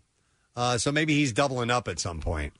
That does not sound like him on the main vocals. At the beginning? I Yeah. thought it did. Hang on a second. Let's go back and re-examine. And in this world of people, there's maybe not that one. only you and I. There ain't nothing come between us in the end. How can I hold you when you ain't mine? Only you can see me through. That actually sounds a little tiny bit off key right there. Yeah, That- Taylor yeah. Hawkins on lead vocals. All right, cool. Nice, man. Do you shadow dancing or I Just Want to Be Your Everything? They're both good. I was more I Just Want to Be Your Everything. I just want to be your everything. As far as song I prefer, Yeah. They were both written by Barry Gibb. Yeah. They were. That's why they were hits. Yeah, you know, no dummy. Yeah. All right. Interesting. Yeah. So that's Taylor singing that. Cool. And there you go. We're going to wrap up music news right there, friends. Good stuff. We're going to take a break, come back in a second. We'll get that first letter of the day for the Word of the Week and $500 to give away for our Word of the Week prize. See what Pierre's got coming up, too. We'll be right back. What's new? Glad you asked. Bruce Springsteen.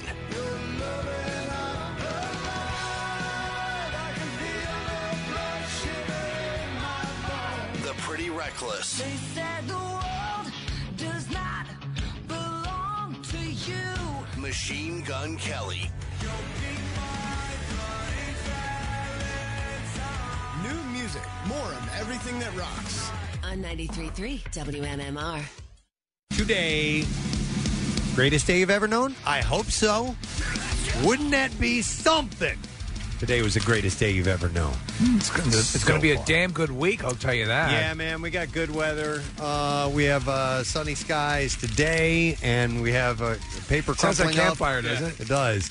But it gets even better. Tomorrow, 62. Same thing on Wednesday. Thursday, 66, and then maybe even near 68 degrees on Friday. It's a beautiful thing, man. We're gonna get a little bit back to normal after this. And could, dip down to where the highs are going to be in the 40s. But just take this week and run with it. Rub it on your face. Run into the night.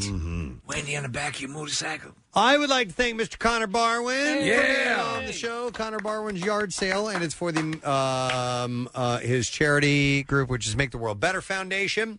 And he's got all kinds of goods. He's got really great sports memorabilia from his career and friends' careers, but there's a lot of jokey, fun stuff in there, too. Something for everybody. And the bottom line is it all goes to a great cause. Yes. And this is to create safe play spaces for kids. You've seen Connor, his track work. He's track invested. record. He does all kinds of great stuff in the city. It's wonderful. So Yeah. thank you, Connor Barwin. Did not know we were going to have Tim Matheson on today. Cool. We'll take it. And he was promoting Virgin River, which is on Netflix. And super nice guy. Talked a little bit of Animal House and Johnny Quest and a few other things that he's been in. Barry Brady sequel. Barry Brady and all that. So it was cool to have him on. And then we had Matt McMillan on earlier because Matt and his brother Ian officially received their nod from the Guinness Book of World Records for having the record for longest catch in a bun of a hot dog, and they did it. I think it was it the year before? I don't know. It was a little while ago. It seems like years and a half. Yeah, I don't know. But anyhow, they threw a hot dog and they caught it in a bun, and now they're in the Guinness Book of World Records. But there are all sorts of restrictions about the bun needed to stay intact and how large the hot dog could be. And that the ground had to be level. Level? They had Yeah. to get surveyors out and everything. And there's a lot of stuff you have to go through even to do something as goofy as that. So it was really cool of him to give us a call real quick. So thanks to those guys for coming on the program this morning, everybody. Pierre Robert has made his way into the studio. That's a good sign as our day continues here. How you doing, man? Very well, thank you. How about you, kids? How about you? Good. Good. Well, International Women's Day, man. I couldn't be happier. me too. Yeah. You want to do the letter of the day? I do. All right, here we go. Preston and Steve on 93.3 WMMR. Now, the Daily Letter. And the Preston and Steve show is brought to you today by the letter. W as in women. Perfect. We have one letter. We need 5 to win $500. Part of T-Mobile's 5G Fridays, where T-Mobile is giving away 5Gs in the name of speed with the Preston and Steve show. For another shot at $500, you can click contest, WMMR.com. to enter to win one of 5 $500 online prizes. T-Mobile is the first to bring 5G speeds to cities and towns across America. Coverage and speed. Who says you can't have it all? T-Mobile, are you with us? What's shaking today, man? Well, in honor of International Women's Day, we'd actually been planning this for a while. We're going to get a block. Actually, the whole hour and a half, maybe 2 hours, will all be different women of rock and roll. Nice. There are so many great ones. So we'll have some fun with that. Love it. Yeah. And nice. Anything else? That's it. All right, brother. Enjoy. Rock on. Have a great show. Me too. I'm going to thank our sponsors, Preston and Steve Show. Pleased to meet you. Today, nice to see you. By Acme Markets, fresh foods, local Brush your flavors. hair. How have you been? Take a bath. Also brought to you by Zippy's Bikes in Wildwood. Hundreds of bikes in stock right now. Zippy'sBikes.com. And Dunkin', the official coffee of the Preston and Steve Show. Tomorrow's Tuesday. That means we will give away a free Preston and Steve tattoo. Make sure you don't miss your opportunity to win that. And we'll have a few other things to get through the morning as well. That is it. We are done. Rage on. Have a great day. And we'll see you tomorrow, gang. Bye-bye. The Preston and Steve Small Business Love You, Help You line. Good morning, Preston and Steve. This is Jen from J&T Commercial Cleaning Services in Exton, PA. We are proud to be family-owned and operated. For over 10 years, J&T has been committed to providing our clients the utmost professional janitorial and commercial cleaning experience. J&T is your one-stop shop for all of your janitorial needs. Our idea of clean will exceed even yours. That's our promise. Visit us today at jntcleaningservices.com or follow us on Facebook. Next message. Hi, this is Karen of Swedesboro Pastry Shop, located at 1302 Kings Highway in beautiful downtown Swedesboro, New Jersey. We are an old-fashioned European bakery with roots from Philadelphia and Germany. We specialize in quality baked goods from scratch, including custom cakes for all occasions. We are open 7 days a week and can be found on Facebook and Instagram at Swedesboro Pastry Shop. We hope to see you soon, and as always, have a sweet day. The Love You, Help You line. Shop local because small business needs our help. Find out more at PrestonandSteve.com. 93.3 WMMR. Putting Philly first. Sponsored by DellAutoGroup.com, where Jack really does sell them for less.